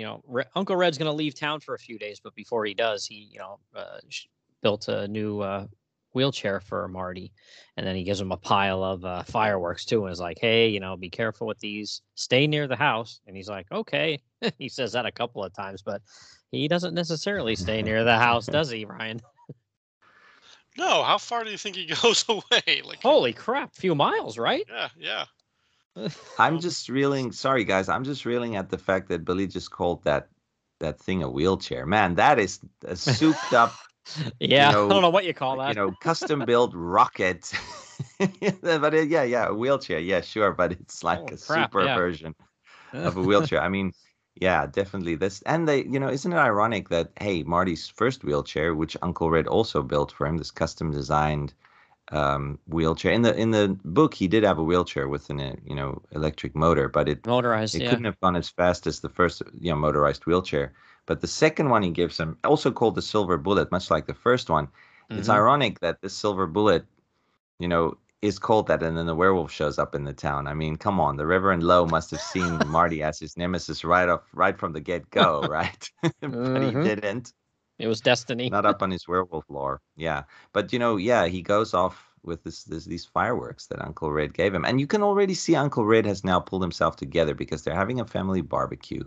Mhm. Everybody's enjoying Uncle Red's company, showing what he used to be like probably before he was an alcoholic. And this guy that everybody just likes. And Ryan and Billy, isn't it ironic that, I don't know if you have people like this in your family, but the person who's the person in your family whose life is a mess, they're normally nice people when it comes to socializing. I don't know, not always, but at least in my family, it's like that with one of my family members. They're super nice to get along with, and they're great people, and they're good with kids, but their personal lives are this just living hell. And Uncle Red reminded me of one of them. So the fact that he got it together, and then this person in my family also got it together eventually, it sort of had another connection for me there as a kid, with that moment of Uncle Red sort of showing his, what he's like when he's not all, hot mess. Yeah, but this But scene sorry, with the fireworks though, that's the real big, that's the one. kind Yeah. of reveal scene of the werebear. We really get a good look there, and that was kind of like, I don't know here, we've, Herman, you and I have talked about this before. I don't think we have with you, Ryan, but we've seen some really poor werewolves in some older films, like one that I still hold near and dear to my heart called The Beast Must Die, where it's basically a dog. So Yeah. this werewolf compared to those is, wow, cool. But, compared to, like you said, the standard that was set by An American Werewolf in London or The Howling even, this one was a bit subpar, and this is where you really got a pretty good shot of, the werewolf here when Marty shoots it in the eye with the rocket. Yeah, and honestly, to me, like one of the werewolves that I hold in the highest esteem is from the movie Monster Squad. Oh Oh, yeah. right, yeah. That was a real that werewolf. particular werewolf has nards, just so you know. Yeah. So that makes him extra real. He's got nards.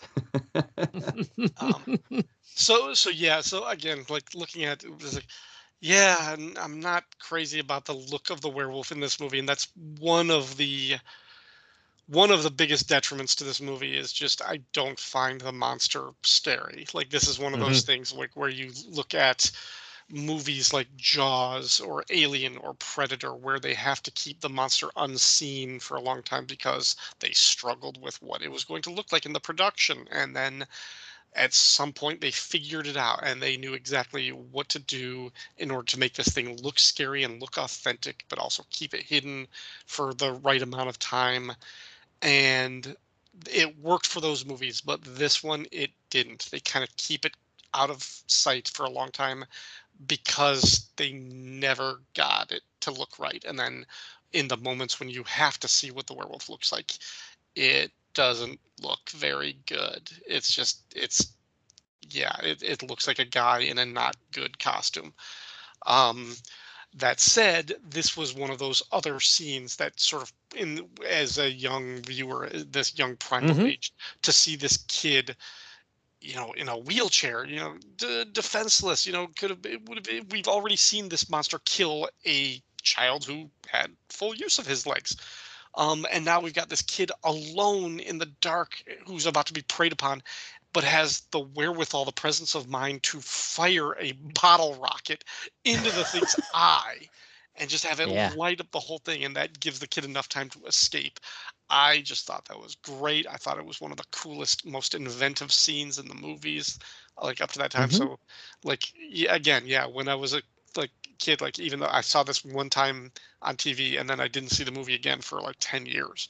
But like I always remembered this movie for this moment, and then the wolf, chasing the people in the dark and picking them off, pulling them down into the fog. Mm-hmm. I just Yeah. thought, yeah, this moment was such a like iconic looking scene. Mm-hmm. Yeah, this is the best, well, the most iconic scene in the movie for me, and in the novelette as well. I think this is the scene around which the entire story revolves, really. Mm-hmm. Now, Stephen King has never, even in stuff like the Stephen King Companion, or he's never talked about his inspiration for, Cycle of the Werewolf, not about specifics, So I would say, though, that this could have been the scene around which he built the entire film. This kid in a wheelchair taking on a werewolf and shooting this rocket through his eye. Because think about it, we all did it as kids, right? We shot off rockets, and you Mm-hmm. had the warnings, from your elders and from siblings and so on. Watch it, it's dangerous, and it's dangerous because you can see it, especially if it's a rocket. So this is interesting. Like, what if you're alone at night setting off fireworks, and then this monster approaches? What are you going to do? The only thing you have as a weapon are the fireworks. And this answers that question. What's going to happen to that monster? Yeah. But, like you said, Ryan, the fact that Marty's in a wheelchair makes it even more upsetting and frightening, because this Yeah. kid's completely defenseless. Now, he's got this silver bullet, this wheelchair of his, but he's on a bridge. For Yeah. God's sake, he has to turn this thing. He has to go Mm-hmm. back the way he came. Mm-hmm. If he was already turned towards the, direction he was going into, and the werewolf snuck up behind him, it would have been over. But, that makes it even scarier, because he shoots the werewolf in the eye with his rocket. Then he still has to turn around the wheelchair, and this werewolf is howling in pain, but also in rage, Yeah, as he rips. it's Yeah, only 10 feet away from him too, yeah, maybe. Yeah. exactly, man. So yeah, this scene Mm. brought everything. It brought the scariness. It brought the, sort of the elation you felt at seeing Marty, escape, but also, injuring this werewolf. And then that is a plot point here, because the werewolf can now be identified, Mm-hmm. because it would be someone with a missing eye. Now, Ryan, to get back to Monster Squad, if this was the werewolf from Monster Squad, he would have shown up the next day with a completely new eye. Yeah, That werewolf could pull himself together from bits and pieces, yeah. If it's not a And, silver I bullet, it doesn't hurt. Yeah. exactly. I remember, as a kid playing charades with some of the parents from my friends. They were my family weren't into charades and stuff like that. But, when I go visiting at friends' houses, some of their families were, and we would play double charades sometimes. And two of my friends, they once, mimed, a werewolf by, when they got Monster Squad. One friend kicked the other in the nards, and then the friend that was kicked was like, oh, so everybody was like, wait a minute, yeah, Monster Squad.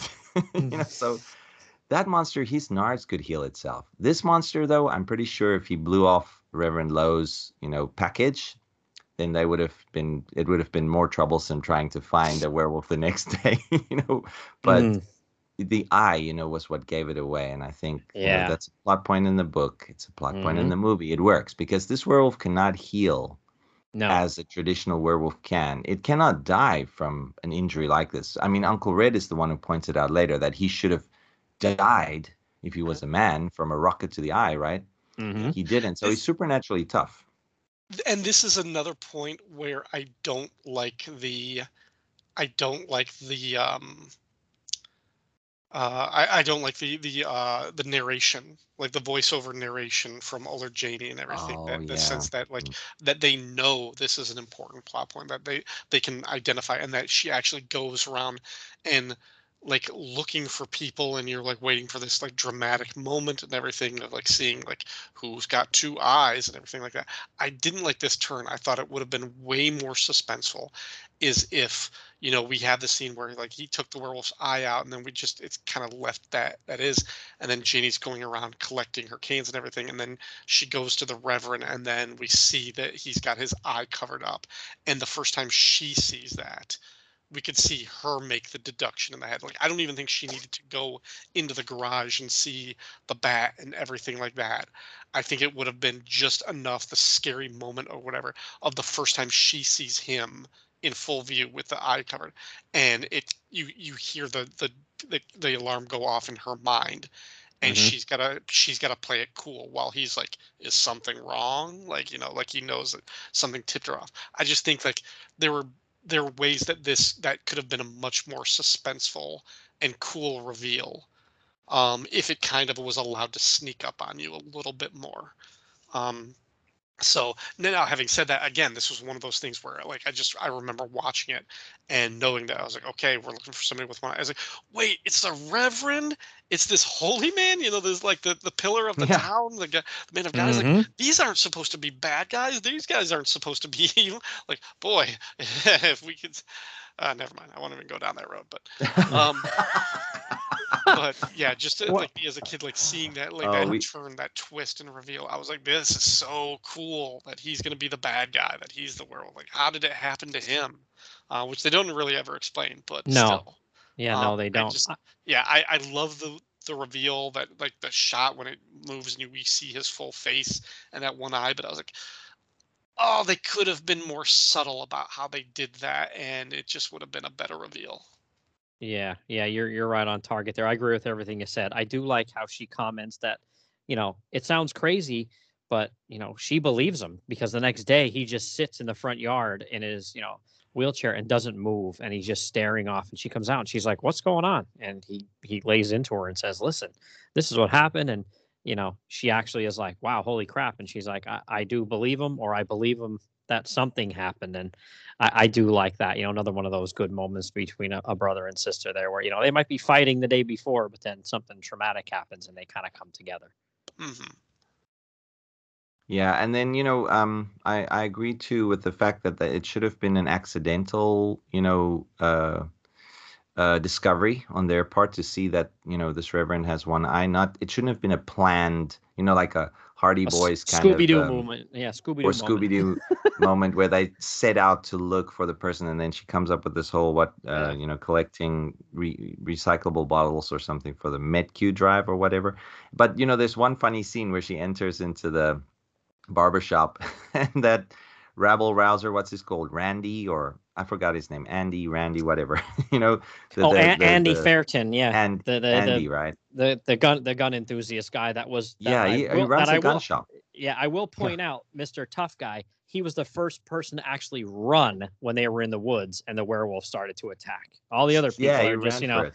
Oh yeah. regular Joes stood there either out of fear or whatever, but they didn't. He was the first person, Mr. Tough Guy, to turn tail and run. But anyway, go ahead, Herm. Sorry. Yeah, no, you're right. We should have mentioned that because yeah, Hmm. he's tough when his friends are around him, Yeah. and then but yeah, he's wrapped up in a warm towel, right? And Yeah. sitting in the barber shop, and she just heads towards him and opens up the towel and it says, "You got any cans or bottles?"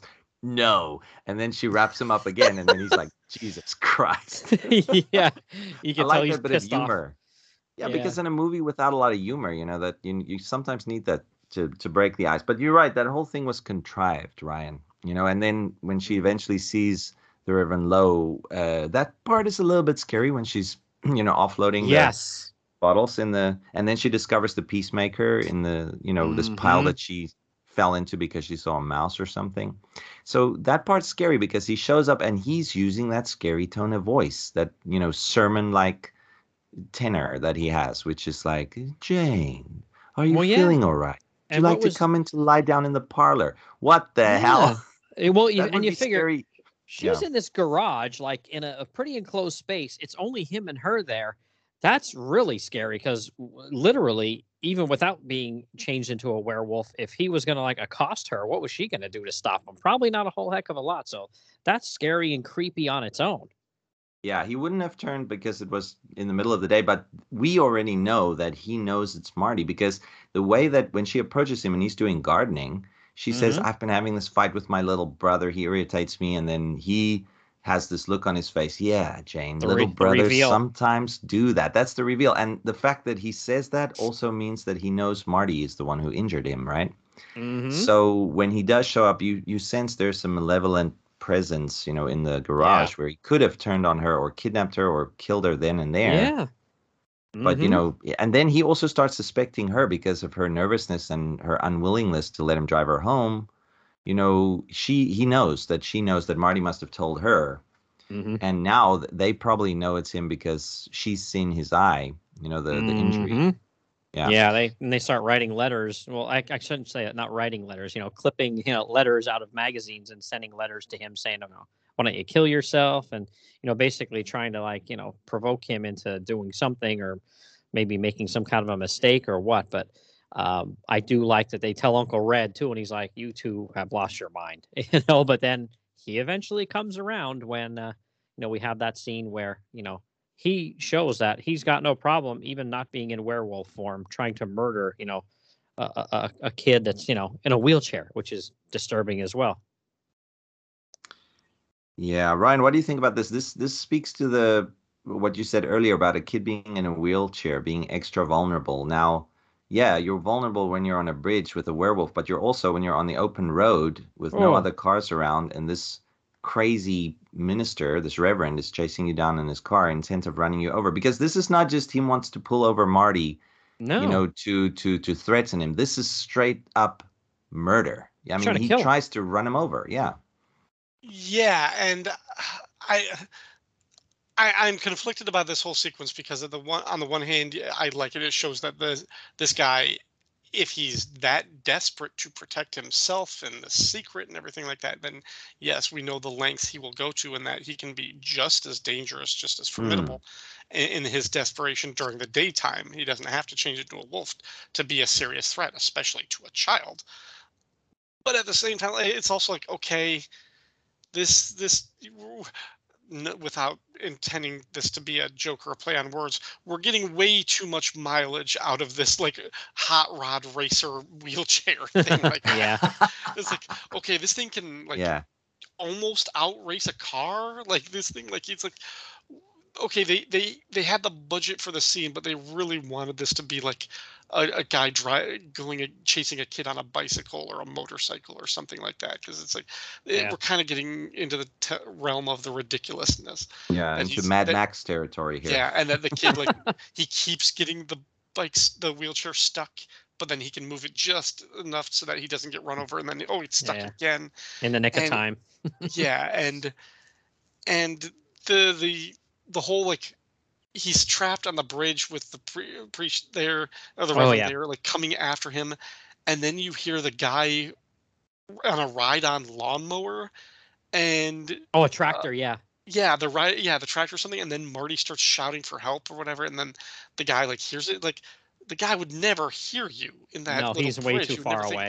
If you're riding that tractor or something, he's probably got earmuffs or earplugs or something like that covering him. Yeah, he would be too far away, and the Reverend would have been able to kill him. He certainly would have gone forward and put his hand over his mouth, silenced him before. So that sort of narrow escape, I didn't buy. You're right. That's like 4 narrow escapes in a row in the span of 5 minutes, right, Ryan? If you count all the times that he was avoiding the car narrowly, while being perpendicular there on the road for a while. Yeah, and then running out of fuel all the time. Yeah, it's a little bit too, on the nose there, too much. But, in a King universe, I was just thinking about it. In the larger King universe, this would have totally made sense, because if you read books like The Dark Tower, there's this concept of Ka and the white, the white being able to take a hand and just, it happens in Salem's Lot too at the end there, when they're about to lose, when trying to kill Barlow. And then suddenly this power, this white power sorry, I shouldn't say white power. That's horrible. I mean, this light, this just surges into Ben Mears, and then he finds the strength to resist this hypnotic, power of Barlow and just stake him. This happens in the King universe. It's almost like a Deus Ex Machina, which is very frustrating, and this happened probably here too. But, as people watching the movie, this makes no sense. How can he be this lucky so many times in a row? Yeah, you're right. It's a little bit, I like the scene because it's scary, but yeah, this is a little bit too artificial in terms of how it was constructed. Plus this, I'm getting tired of the silver bullet already too.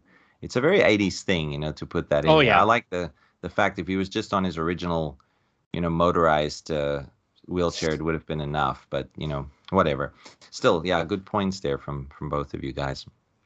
Well, you guys mentioned too the scene right before this one where Marty's watching the other kids play baseball. Man, that's a heartbreaking scene there.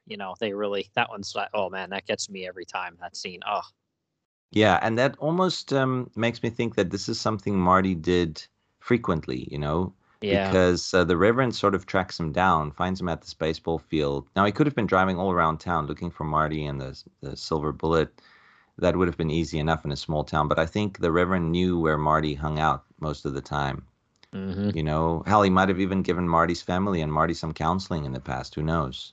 Yeah, You it's know, possible. yeah. So, Well, the film really kicks into high gear in this, last act, because after that happens, then we see, you know, they go to Uncle Red again, Marty and his sister Jane, and they're trying to, convince him really like, hey, we're telling you. And the Reverend now try to run him off the road in the middle of the day, and they see there's a blue paint scrape on Marty's, motorized wheelchair there. And they said, hey, the Reverend's car is blue. So then he actually goes to the sheriff, and says, hey, something's gone on here. And he's like, do you believe this a werewolf story? And he's like, well, I believe Reverend Lowe should be checked out at least. And Sheriff Haller's like, oh, that can be arranged. And then he goes to check out the Reverend, and I like that scene quite a bit too. What do you guys think? well, I'll let you go first, Ryan. Yeah, I think I've already mentioned everything that I don't know if I have anything to say on that scene, but yeah, Ryan, I'll let you go first. Any thoughts? Yeah, I like it. I mean, it's plays into the cops finally getting a lead and actually acting on it for once. So it's nice to see that I'm actually doing something. But of course, being that it is a horror movie, that one of the staples of this, one of the tropes is that the authority figure must be killed in order to a sense that like this is a world without a natural order, and that order must be preserved by the hero killing the monster. So yeah, we have to have the cop killed, and this is an interesting scene because now we see that the Reverend can change at will. Hmm. And is this the only time we actually see the change occur? I'm trying to think. Yeah, yeah, Yeah, that Yeah, is yeah, well, this yeah, is the because big change moment. we wouldn't count the changes in the dream sequence in the church. yeah. So, yeah, kind of like I mean, this calls into question how much. I mean, how much control does he have? Like, is this just like one of those things, sort of like in when he killed the pregnant woman in the beginning? Like, does he just like he goes there and he forces the change so that he can kill in this particular instance? Hmm. Um, Yeah, no, yeah, I tend to agree with that theory, right, Billy, where it's Yeah. like a forced change at this point in time because the moon is not completely full. We know Hmm. this because of what happens later on when he does, in fact, on a full moon, tries to kill, Marty and his entire family. But this is definitely where, he's confronted by the cop and about by the sheriff. And then at that very moment of change, he knocks the gun out of his hand while in the midst of his transformation with the Yeah. baseball bat, with the peacemaker. So Hmm. he planned this. He probably saw the sheriff coming and then went into the garage. And Hmm. then, that's where he was. That's where he was hiding out. And he had the peacemaker in his hand already Hmm. when he clubbed it, the gun from the cop's hand. So, yeah, I think this is definitely this supports the theory that he can force the change at certain times. Probably not on the full moon, though. That's when he sort of just lets himself go, and he probably has to change. But yeah, maybe other nights he's got more control than is let on. Like probably one of the nights when, like you say, he murdered the suicide lady, or yeah, I think I can ascribe to that theory. But a Hmm. brutal killing, wouldn't you guys say? I mean, the one blow with the bat on the head, we Oh, see pieces of scalp sticking out, and almost his brain is exposed there, and he's lying on his back there and not yet dead. That was whoa, that was over the top. But oh, nasty. as a horror fan, yeah, I enjoyed it. But whoa, Yeah, that it's was a nasty. it's a nice visceral and gruesome image, but again, it's one of those things where I feel like they're kind of falling into this problem of like double mumbo jumbo because like wait a minute, does he have to be a werewolf for this kill? Like I mean, couldn't he have just killed the cop with a baseball bat? Like I mean, I guess okay, the werewolf gives him an extra level of strength and savagery, but it's kind of like when you turn into a werewolf, get your teeth and claws in the action, and everything like, go for the jugular, like just beating him over the head with a bat. It's like I can see that in different kinds of movies. So Yeah. Yeah. Mm, Good point. Yeah. mm. Yeah. Yeah. Good Yeah. point. Yeah. I think he can control it just about like you said, either all the time, Herm, or maybe just he has to change when it's like the full moon. But I think he can change whenever he wants. He can do whatever he wants. I think he's a bit more devious than he lets on. But and then like you said earlier too, King does play with the fact that the Reverend, he brings the religious aspect in it too. He kind of thinks, oh, I'm doing God's work here. So, in the mid '80s, the satanic panic was in full swing over here, and I think King was definitely playing with that. You know what I mean?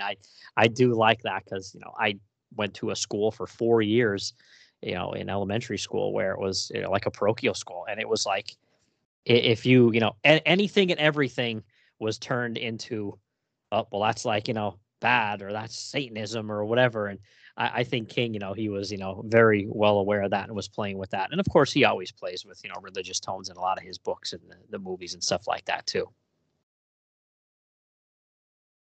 What do you guys think? Yeah, no, I think so. I think this is definitely many influences or many concerns of King, sort of Mm-hmm. bringing them together, especially like we said it's a reverend as a werewolf. So that's already, that brings to mind all of these things, about how this holy thing can be unholy, and that's more disturbing to some. Think about it, like I would say not that we were, Catholic or anything, but my family would have found it offensive if like a local filmmaker had a film about a reverend or a Mm-hmm. minister being some sort of horrific supernatural creature. Definitely they would have seen this as a slight or to the church or Yeah. blasphemy. So yeah, I mean, this is King definitely pushing those buttons, and he lived that life. He was from a religious upbringing, Mm-hmm. and some of his family members were more religious than others, but Yeah. he lived with an aunt for a while there, along with his mom, after the dad left them and so forth. She was very religious. So, a lot of that came, inspired characters like Mrs. White and so forth, from Carrie. So I think Mm. him playing with that, it's definitely a conscious decision on his part. It's not just a novelty sake, oh, let's make this reverend for shock value. It's also just there to say that, we shouldn't always trust these figures of ultimate authority. Like Mm-hmm. in some communities, a reverend has more authority than the mayor, or, at least in the minds of the people, because he's Yeah. got God's authority, right? So this guy, he's got that going for him, but he's also like twisting that, warping it into his own twisted sense Mm-hmm. of morality here, where he sort Oh of yeah. tries to make it make sense, these Mm-hmm. murders, and for that reason he wants to survive. But it's also just pure survival. He's just afraid of dying, I think, as well, and afraid Yeah. of going to hell. Maybe since he's still religious, he's got this theory in his mind that no, he's not just doing God's work. He's cursed. This might be a subconscious thing, but he's afraid of dying, of going to hell. So Mm-hmm. that's why he's going to fight tooth and nail, Yeah. Could literally. be. Yeah. Yeah, for sure. Could be. Yeah, so then, like we said, it really moves fast. I feel like this last few scenes here. So, Uncle Red, they ask him to take a couple of like silver chains, necklaces that they have, and take that silver and turn it into a silver bullet. And he takes it to this old guy, and he makes one for him. And I like the old guy's line though there when Uncle Red goes to pick up the bullet. He's like, "Oh, this bullet ought to work really good." And Uncle Red's like, work really good for what? And the guy's like, he's like, what are you going to shoot with a 44 bullet or something like that? The old guy looks at him and goes, how about a werewolf? And Uncle Red's just like, uh-oh. I like that scene. That's funny. mhm. Yeah, Ryan, what do you think about that scene? It's sort of It's presented as funny. almost like a mystical rite, that old man's an old world craftsman. I don't know if this is just Uncle Red's hyperbole for the kids' benefit, but yeah, what do you think of that, Ryan? I like. I mean, when we talked about Midnight Mass on a different podcast, we kind of talked about like a lot of these horror movies and horror stories have to kind of exist in an alternate world where this horror isn't a genre. Like we talked about, Hmm. like Midnight Mass has to kind of function in a world where the people don't know what vampires are, or like what some of these basic rules are. They just don't automatically assume it. So I like that this kind of bucks that trend. It's like, yes, you're asked somebody to make a silver bullet. It's like, why would you want a silver bullet? And the guy's like, well, I assume you're hunting a werewolf. That's the only other thing I've heard of a silver bullet being used for. So Hmm. whether he believed it or he was just joking. But then again, if you lived in this small town where a freakish number of people have been killed in really grisly ways lately, Hmm. and somebody's like, "Hey, can you make me a silver bullet?" It's like, yeah, it wouldn't take a whole lot of arm twisting to make me think, okay, something's up. Yeah. Hmm. Yeah, for sure. Yeah, like Yeah, no, yeah. yeah, you can play with that with small town America, and it definitely works, in European settings too, obviously, because they're more inclined to, I don't know if I would say believe in that kind of stuff, but of course that's where all those origins came for to begin with, the folklore and stuff like that. But what do you think, Herm? Yeah, no, this is interesting because while I was researching the movie, I think it was a YouTuber, but I don't know who did a review of the movie that I saw that mentioned this. He said that this, the idea of a silver bullet or silver object killing a werewolf, that's actually, it comes from an old myth, the Beast of Gévaudan, this French story of this Mm, werewolf that killed a farmer's family and then he melted down his silver cross. And but he got the priest to bless the cross 3 times, and that's what gave it the mystical power to kill the werewolf. But after that story became popular, I think it was in the 17th century. Of course, it wasn't real. It was just based off of maybe people hunting a wolf or something that might have killed a few locals. But the story went like about this whole religious power that it was imbued in this bullet that took down, or this musket ball or whatever that he made from a silver crucifix. So that was what started the whole myth, or what did you say? A bit of folklore that silver was the weakness of a werewolf, yeah. and Hmm. then it Yeah. was used in things like the Wolfman, with the silver-headed cane, and in some fiction and in other movies. So it was never a thing. It all came from this one central story. But in this movie Silver Bullet, they do the exact same thing that farmer did in the story of Gévaudan, where I mean, they melt down Janie's cross, the silver cross, and Hmm. Marty's medallion. St. Hmm. Christopher, I don't know who it is. I'm not much clued up on the Catholic saints, but so it's also the kids being the silver bullet, not just Marty's bride being a silver bullet or the actual silver bullet being the object to kill the werewolf. The kids are the main ingredient here. They're the Yeah, some ones who offer up. symbolism there. Yeah, they don't Hmm. just offer up the information, the data, the facts that you need to kill this werewolf. They also offer up the actual, symbols and also the objects imbued with this Hmm. power now. The power of belief, Yeah. but also the power of, maybe historical or, like you say, folklore isms, which in this case turned out to be true. And that becomes the power, the weapon they need against this werewolf. It's a single bullet, so that in itself means Uncle Red was not completely sold on this. It was like a placebo he was trying to give the kids, right? Hmm. Saying he did not fully believe them. He knew that the Reverend Lowe had tried to kill Marty because of the evidence, the scratch on Marty's bumper, and Hmm. or the scratch on Marty's wheel, and the fact that the cop disappeared after he went to him with this Reverend Lowe accusation. Information. Yeah, Yeah. but he still didn't believe it's a werewolf. This was just to, alleviate the kids' fears here, to sort of give them something to rally around and to show that he humors them where none of the other adults would have. And like you said in the beginning, it was either Billy or Ryan. You mentioned this. He was still a kid at heart, right? So he was more than Hmm. willing to humor them. So Hmm. yeah, this was interesting. I came up with that, recently when I saw something on YouTube, and it makes it interesting. King did that purposefully, I think. The myth of Gévaudan, that they melted down this cross. Hmm. So Yeah. interesting. And then, like you say, things just steamroll because they know that the Reverend's after Marty. He's going to come for them. They theorize that it's on the full moon because that's when he's at his most powerful, and also when the beast takes complete control. So again, the Reverend could say, "Oh, it was out of my control. It was God directing events." to square it with his conscience. So Mm-hmm. and they turn out to be right. But let's speak. I mean, Mm-hmm. it's literally 5 minutes. The last scene is 5 minutes Mm-hmm. of werewolf violence. So they're holed up at the house. What happens? Oh, first off, it seems that Uncle Red is loaded because he manages to build this motorcycle for Marty with parts that he must have bought and then he also pays for a trip for Marty's parents to New York City, which he lies and says he wanted in Publishers Clearinghouse. Yeah, I didn't realize you could win trips with them. I know it was like I thought you could win money with them, but yeah. And again, he's been through 3 divorces. You figure he's probably pretty broke at this point. Maybe went to the bank and got a loan for them to go on this trip, but he had to think of a way to get them out of the house because he promised the kids, and he knows something's up. But again, he's still not buying into the werewolf theory, but he knows something's up, and he thought, well, to humor the kids, I'll stay up with them and get the parents out of the house. Yeah, and then things start getting scary. I mean, Mm-hmm. okay, this is one thing I didn't like, the animatronic eyes that they put on the werewolf, because it shows up in the window. It showed up beneath the floorboards of the greenhouse earlier when, Yeah, the Marty's big girl's dad was killed. yeah. Yeah. And then it also showed up on the bridge when we saw the full bear wolf reveal.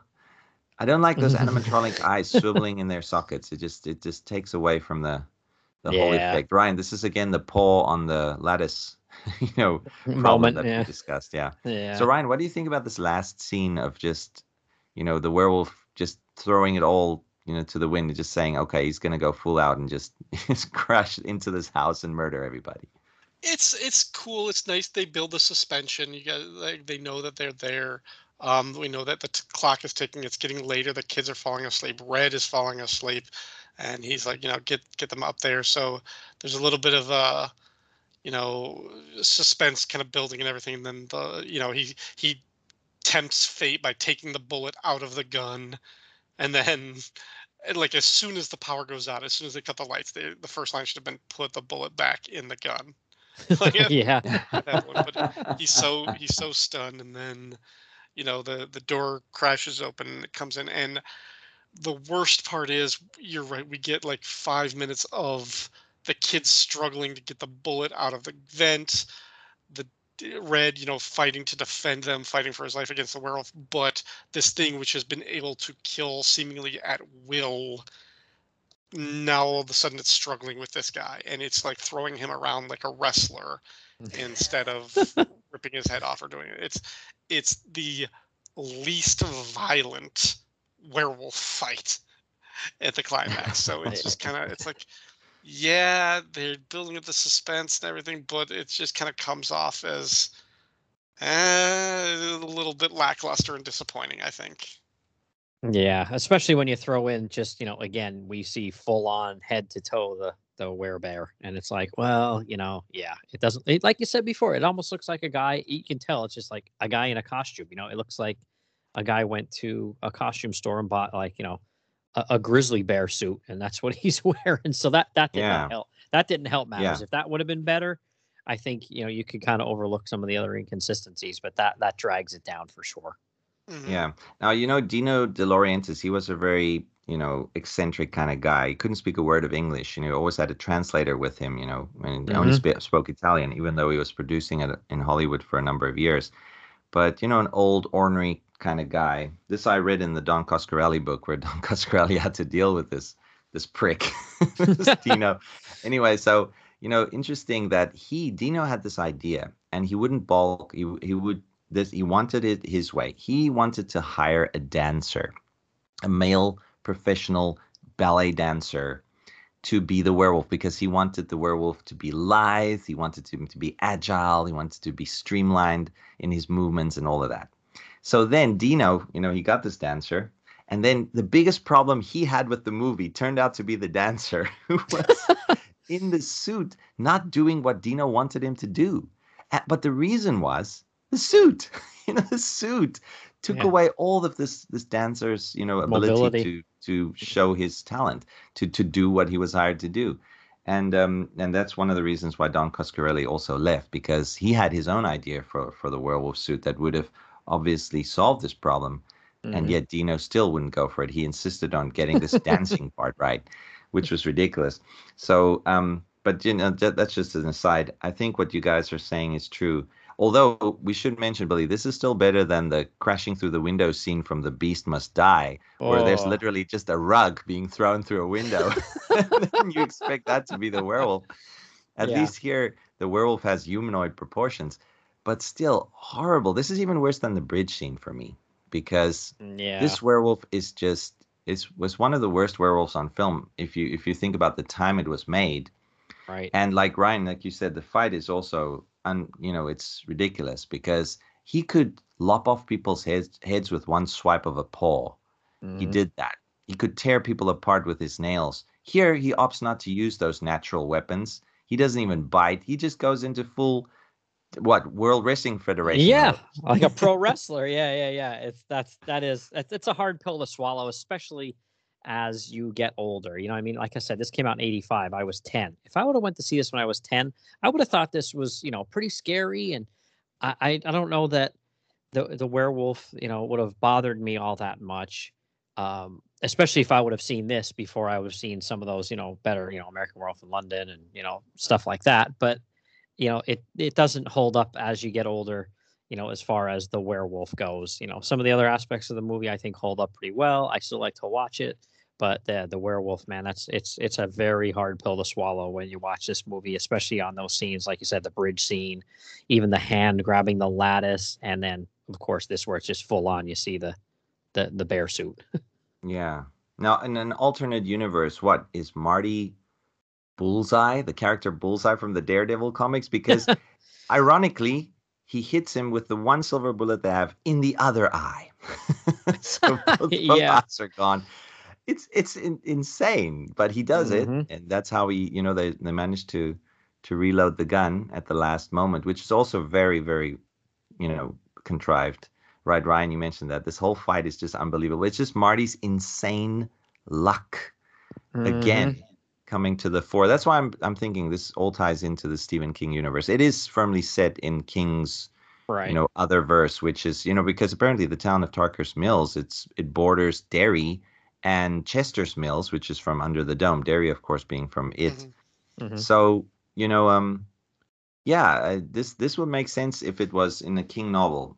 It doesn't happen quite this way in the novelette, but if King fleshed out the screenplay to be a full novel, then this would make sense for me because again, it's this whole concept of King's characters being like these eternal champions, Michael Moorcock-esque warriors against the greater darkness of the Crimson King, and the werewolf just being one symptom of this greater cancer sort of infecting the Kingverse, right?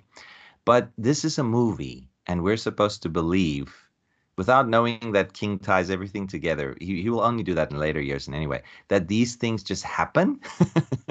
No, it's ridiculous. So yeah, this werewolf should have torn them all apart, or more believable, Uncle Red should have kept the bullet in the gun and then gotten off a lucky shot on his own, but yet it's not him, it's again Marty with this supernatural luck. So yeah. Anyway, still a very fun movie, and that last line from Janie sort of makes it worth it. Because she has a pretty good line. What does Yeah. she say there at the end, Billy? Yeah, I mean, you see after it's all over, well, I love the joke at the end too, by the way. You guys can speak on that as well. We have this crazy intense moment, and then, Marty makes a joke there too. And, she's sitting there and they're all together, and it's like the end scene, and then it kind of starts fading and pulling back a little bit. And you hear the narrator, Jane's voice say that, she loves her brother. She couldn't always say it, but she can say it now. And she says, "I love you, Marty." And it's like, oh boy, here we go with a tearjerker at the end. Like, don't do this. Yeah, I wasn't crying though, because nobody Mm. that I liked died. Yeah. Really. In fact, the people I disliked the most died in this movie. If someone that I liked had died, yeah, maybe I would. But yeah, it did make me think a bit of my sister and I, a little bit, Yeah. But yeah, so a good ending though. I liked it. What do you think, Ryan, of the wrap up there? Again, it's a nice line, but I don't think it was necessary. I think all of the narration could have been cut from the movie. My feeling, summarizing as a whole, I think the movie succeeds on the strength of a familiar but cool and kind of original and creative werewolf type of story, with some unusual plot reveals and developments, fun, interesting, and likable main characters, heroes that you root for, who were put in just horrific situations at times, and some interesting set pieces, but is sometimes hampered by some over the top script issues and dialogue. Ultimately, the werewolf costume really doesn't work very well. A few little nitpicky things, but I think it's a good story. It's a good movie that would have benefited from a few little tweaks to the script, and I think maybe a stronger directing hand. Whether the original director had stayed around for the whole thing, or if they had got Mm-hmm. somebody a little bit older, a little bit more experienced, with a little bit more of a visionary track Yes. to tackle the thing from the beginning. I think this could have been a lasting and enduring classic that still holds up.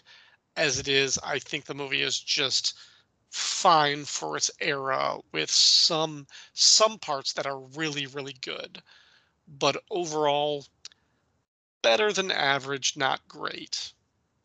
Mm-hmm. Right, right. Agreed. I think it does two things really well. I'm going to give it probably a little bit of a higher rating than you guys because it's a sentimental favorite, but all of the points you made are spot on. There's something that keeps it from being great. Yeah. And you've hit on why. But two things that are standouts to me about this film is the fact that it's sort of a mystery movie as well. You know, werewolf movies are not normally like that. You kind of see who's the werewolf, or the story is built around the werewolf from the beginning in most werewolf movies. Mm-hmm. Here, you don't know who the werewolf is until much later in what, almost the third act. Yeah. And or yeah, if you're very sharp, you can probably spot it at the end of the first act. But so that's a mystery. It's a mystery reveal, and then another unique point, or that this movie offers is the protagonist being, a kid in a wheelchair, and Mm-hmm. him, surviving and getting the better of this monster. It's showing that kids all over the world, you don't have to be scared of monsters. You can take them on. Yeah, I mean, if this kid in a wheelchair can do it, he's resourceful enough to do that. So, the fact that this was a great performance for Corey Haim, and of course, he gave us one of my favorite horror villains, my namesake, Reverend Lowe. This movie is a sentimental favorite of mine. So, but it's definitely, objectively speaking, it's not great. But subjectively speaking, I love it. Yeah, I It's mean, one of my if it's a favorites, yeah. movie anybody listening in hasn't seen, I mean, well, hopefully you didn't listen to this before you saw it because you'll get spoiled. But definitely give it a look. It's worth a watch for sure, even if it's just a one-time watch. It's definitely worth that for sure, I think. Yeah. So, yeah, great discussion we had about the movie, Mm-hmm. but we still have to get to the novelette. I think we can do this in just a couple of minutes, Ryan. What do you think? Yeah, Talk yeah, about, yeah. Whatever you guys want to add on to there, just even any stark differences about the novel compared to the movie. Well, yeah, the kind of the biggest thing is the sort of conception of this. Um, and as I understand it, this collaboration between Bernie Wrightson and Stephen King was supposed to be a 12-month calendar with yeah. Bernie Wrightson's werewolf Wow. illustrations. He's got these like big art pieces of werewolves for each month of the calendar. And then there was going to be a little write up, like a little paragraph or a little vignette, some short little story written by King to go along with this calendar. And then the more King worked on it, is just like this isn't working, or I'm like, it's hard to do like 12 different isolated little weird werewolf things that aren't like repeating each other and tripping over each other, and this is going to be on a calendar. How are we marketing this? The whole thing kind of just like, the more they sat on this thing and worked on it, they were like, this is kind of dumb. We're not going to do this as a calendar. But King had these little vignettes and these little nuggets that he just sort of fleshed them out. So it became this novella or novelette based on a 12-month cycle.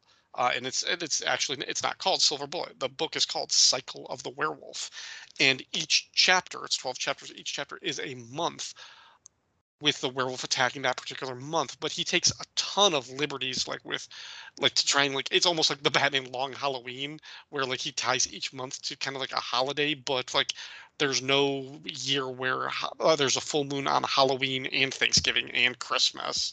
So it's kind of like weird, but like we'll kind of like Billy kind of like mentioned it, like in the beginning, the first couple of chapters, it's all very one little isolated incident of a guy being in a cabin in the woods during a snowstorm in January and killed by a werewolf. And then Valentine's Day in February, a woman like longing for her lover or whatever is killed by it. And it's sort of like the pregnant woman in the movie. But the whole thing is like each one of these chapters is a different isolated thing.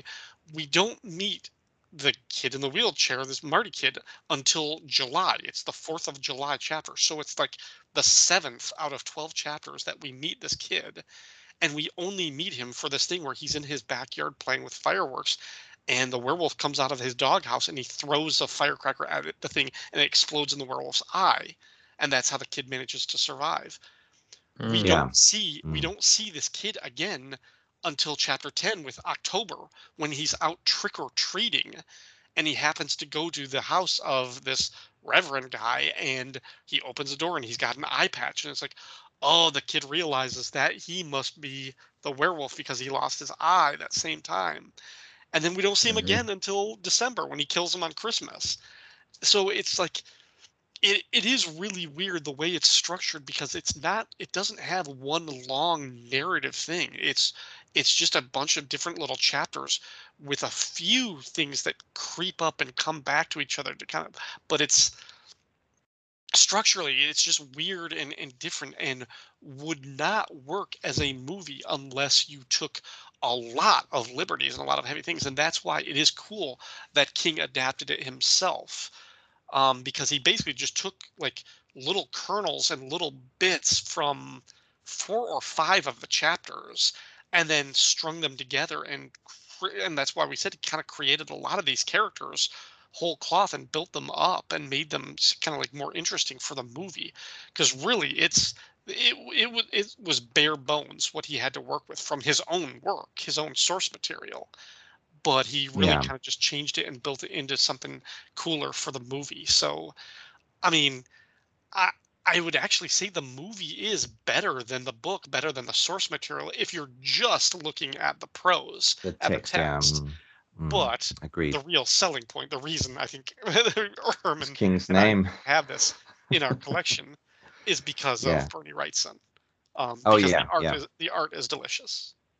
Sorry, that's what you meant. Yeah, the selling point for us is definitely Bernie Wrightson, but the selling point for the folks at Suiza Publishing, right, was Stephen King's name on the calendar. Yeah. You think the thing is here? What I love about this, illustrated novel, is the fact that there are color illustrations and there's black and white. So Bernie Wrightson brings it in both, but the black and white is the way I sort of sometimes like to see him. But you get both in this novel. So the color illustrations are there to illustrate what happens in the story, and then the black and white illustrations are there to show the changing of the seasons, or the months, flowing from one into the next. And you get both of that. So that's double Bernie Wrightson goodness there. And then you get the discrepancies in the story. Like, Ryan says, there's just basically individual murders from month to month. But I want to read this part of Brady's murder. This is the one we didn't see on film. Now, Stephen King gets really graphic with his description of Brady's murder here. There's no way they could have filmed this. So the discrepancies are not just in, the murders, but also in how the murders occur, right? So listen to this, right? Brady turns to run, and dry arms suddenly encircle him. He can smell something like blood and cinnamon, and he is found the next day, propped against the war memorial, headless and disemboweled, the vulture kite in one stiffening hand. Holy crap. Jesus. I mean, wow. King, what the hell? Okay, this makes sense if you read it much later on with the child murders, or the child murder in the Dead Zone that we mentioned earlier. But damn, this is graphic. So there are good things to like about the prose if you're only in it for gratuitous, horror.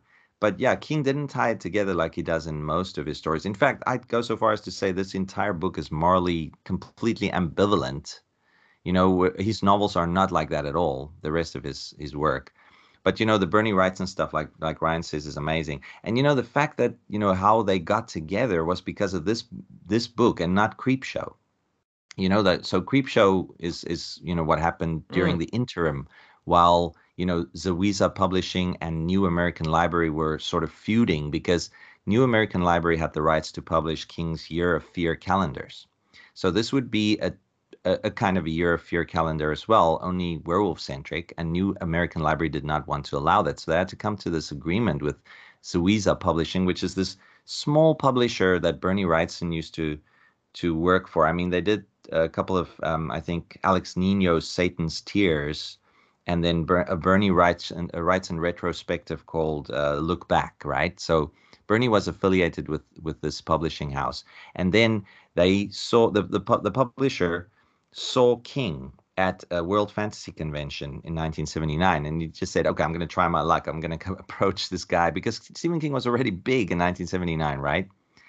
And then somehow he got King to agree. Now, if you read an interview with King, the reason why he agreed to this, which would not really have been commercially successful for him, because he knew it would be a small print run. I mean, the publisher mentioned that right off the get-go.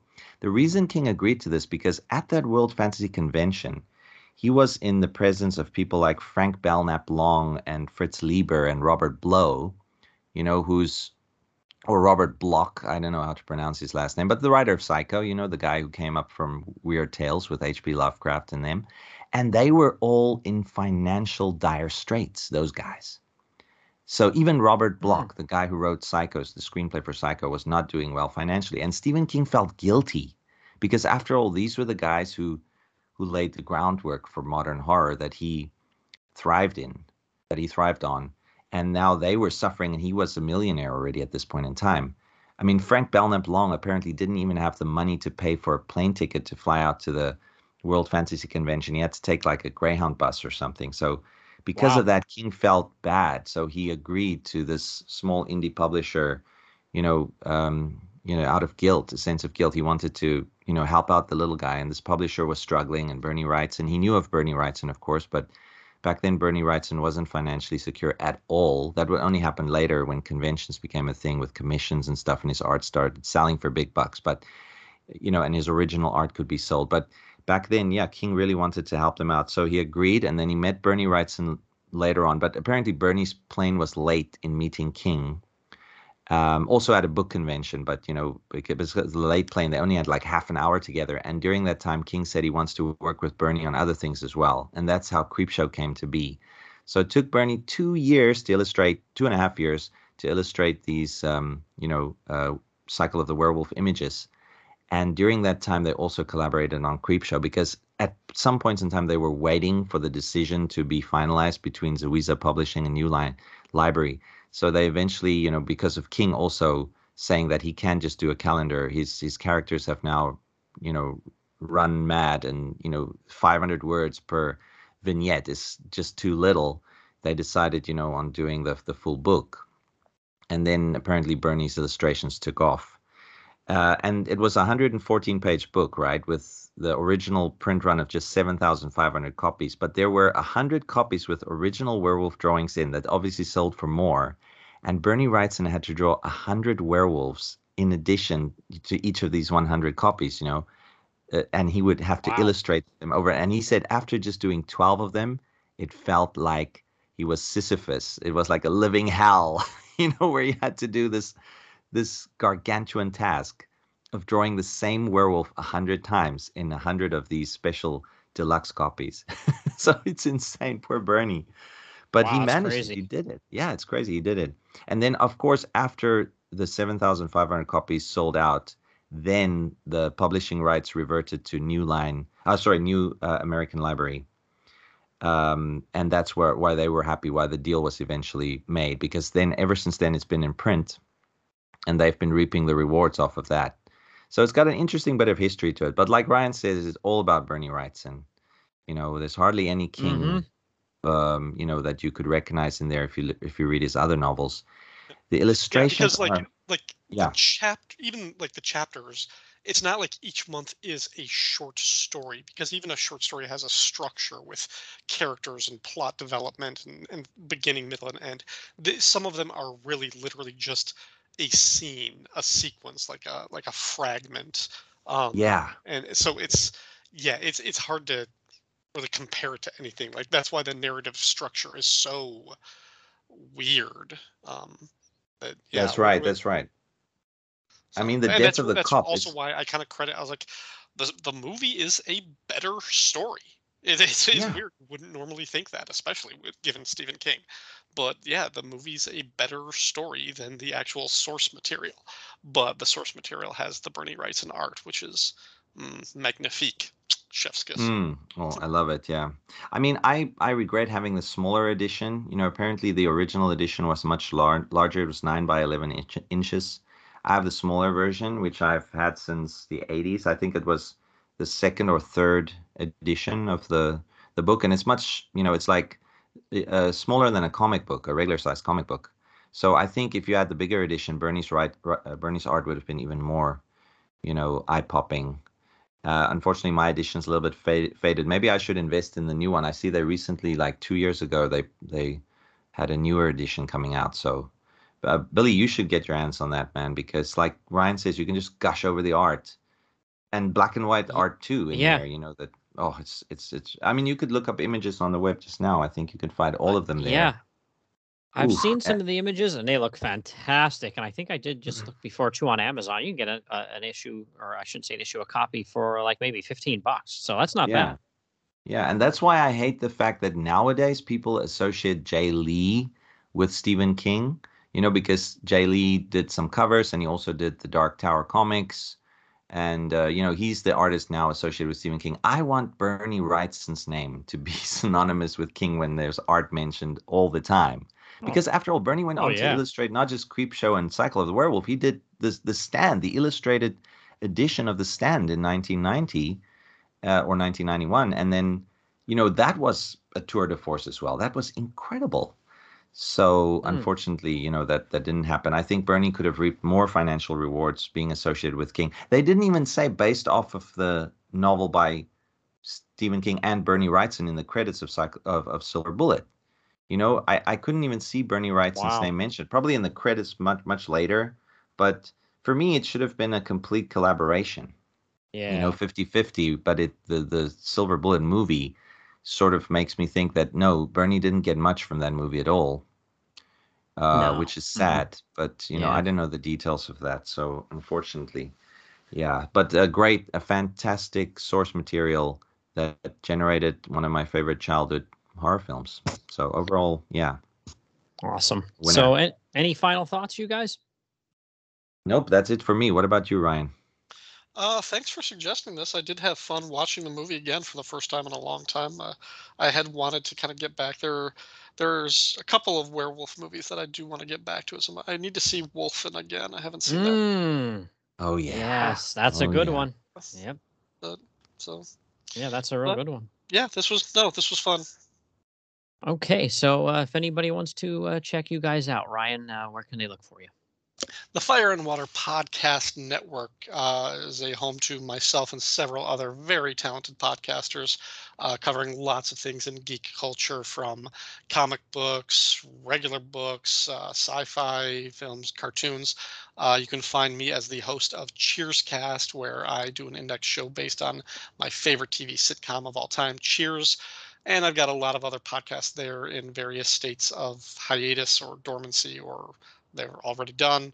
Midnight, the Podcasting Hour, Fire and Water Records, Batman Nightcast, Give Me Those Star Wars, a few other things. But yeah, the one that I am current with is Cheerscast. So find me on the Fire and Water Podcast Network. Awesome. I can't believe you didn't mention the Secret Origins. It's almost as if you want to forget. I know that's arguably the best one, but it's. Wow, that was an epic podcast run, completed an entire series. So Billy and I have yet to do that. So yeah, lots of Ryan Daly goodness on the Fire and Water Network. And of course, you're on Twitter at Ryan Daly 01, correct, Ryan? Yeah, but don't follow me on Twitter. That's give me No, give me it's some worth place it. to lay low.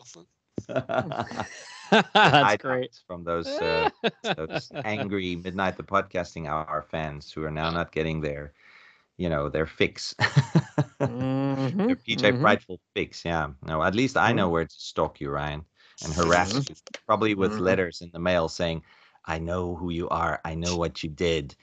Why did you kill PJ Frightful?" Well, you didn't really kill him. He killed you. So All right, no, Herm. as for us, we're on at Into Weird on Twitter, and you can listen to our Into the Weird podcast where we cover Bronze Age Marvel, right, Billy? And I'm Mhm. at Dark Longbox, and I run the Longbox of Darkness with sporadic shows. And yeah, that's it for us. And we can also check out, if you're of the mind to run away from horror a bit, our A World on Fire podcast and Star Rocket Radio, which chronicles the All-Star Squadron comics from the 80s and the Infinity Inc. series. Mhm. Yeah, so that's me. All right. So, well, thank you guys tremendously. This was a lot of fun. You love talking movies, and especially you two guys. This was great. We did the Dark Knight of the Scarecrow before Halloween together. Now this was a blast. I really enjoyed having you guys on here. So, again, thank you for coming on. I appreciate it. And I'll be back in just a second here to wrap things up.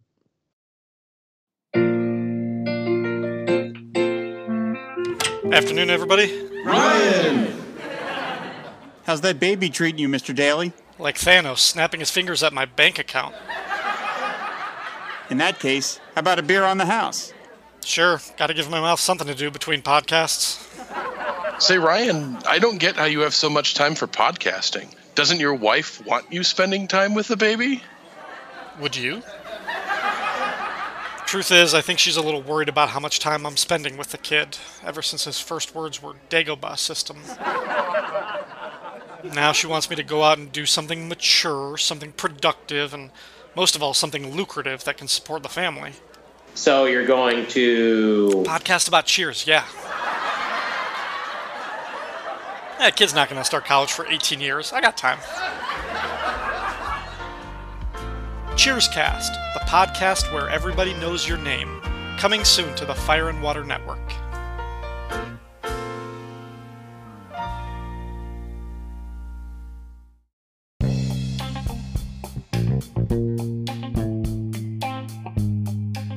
All right, everybody, that wraps up this episode. Once again, I'd like to thank Ryan and Herm for joining me. Two great guests, two good guys. Check out the show notes for everything they have going on, and definitely give those guys a follow on Twitter and a listen to their podcasts.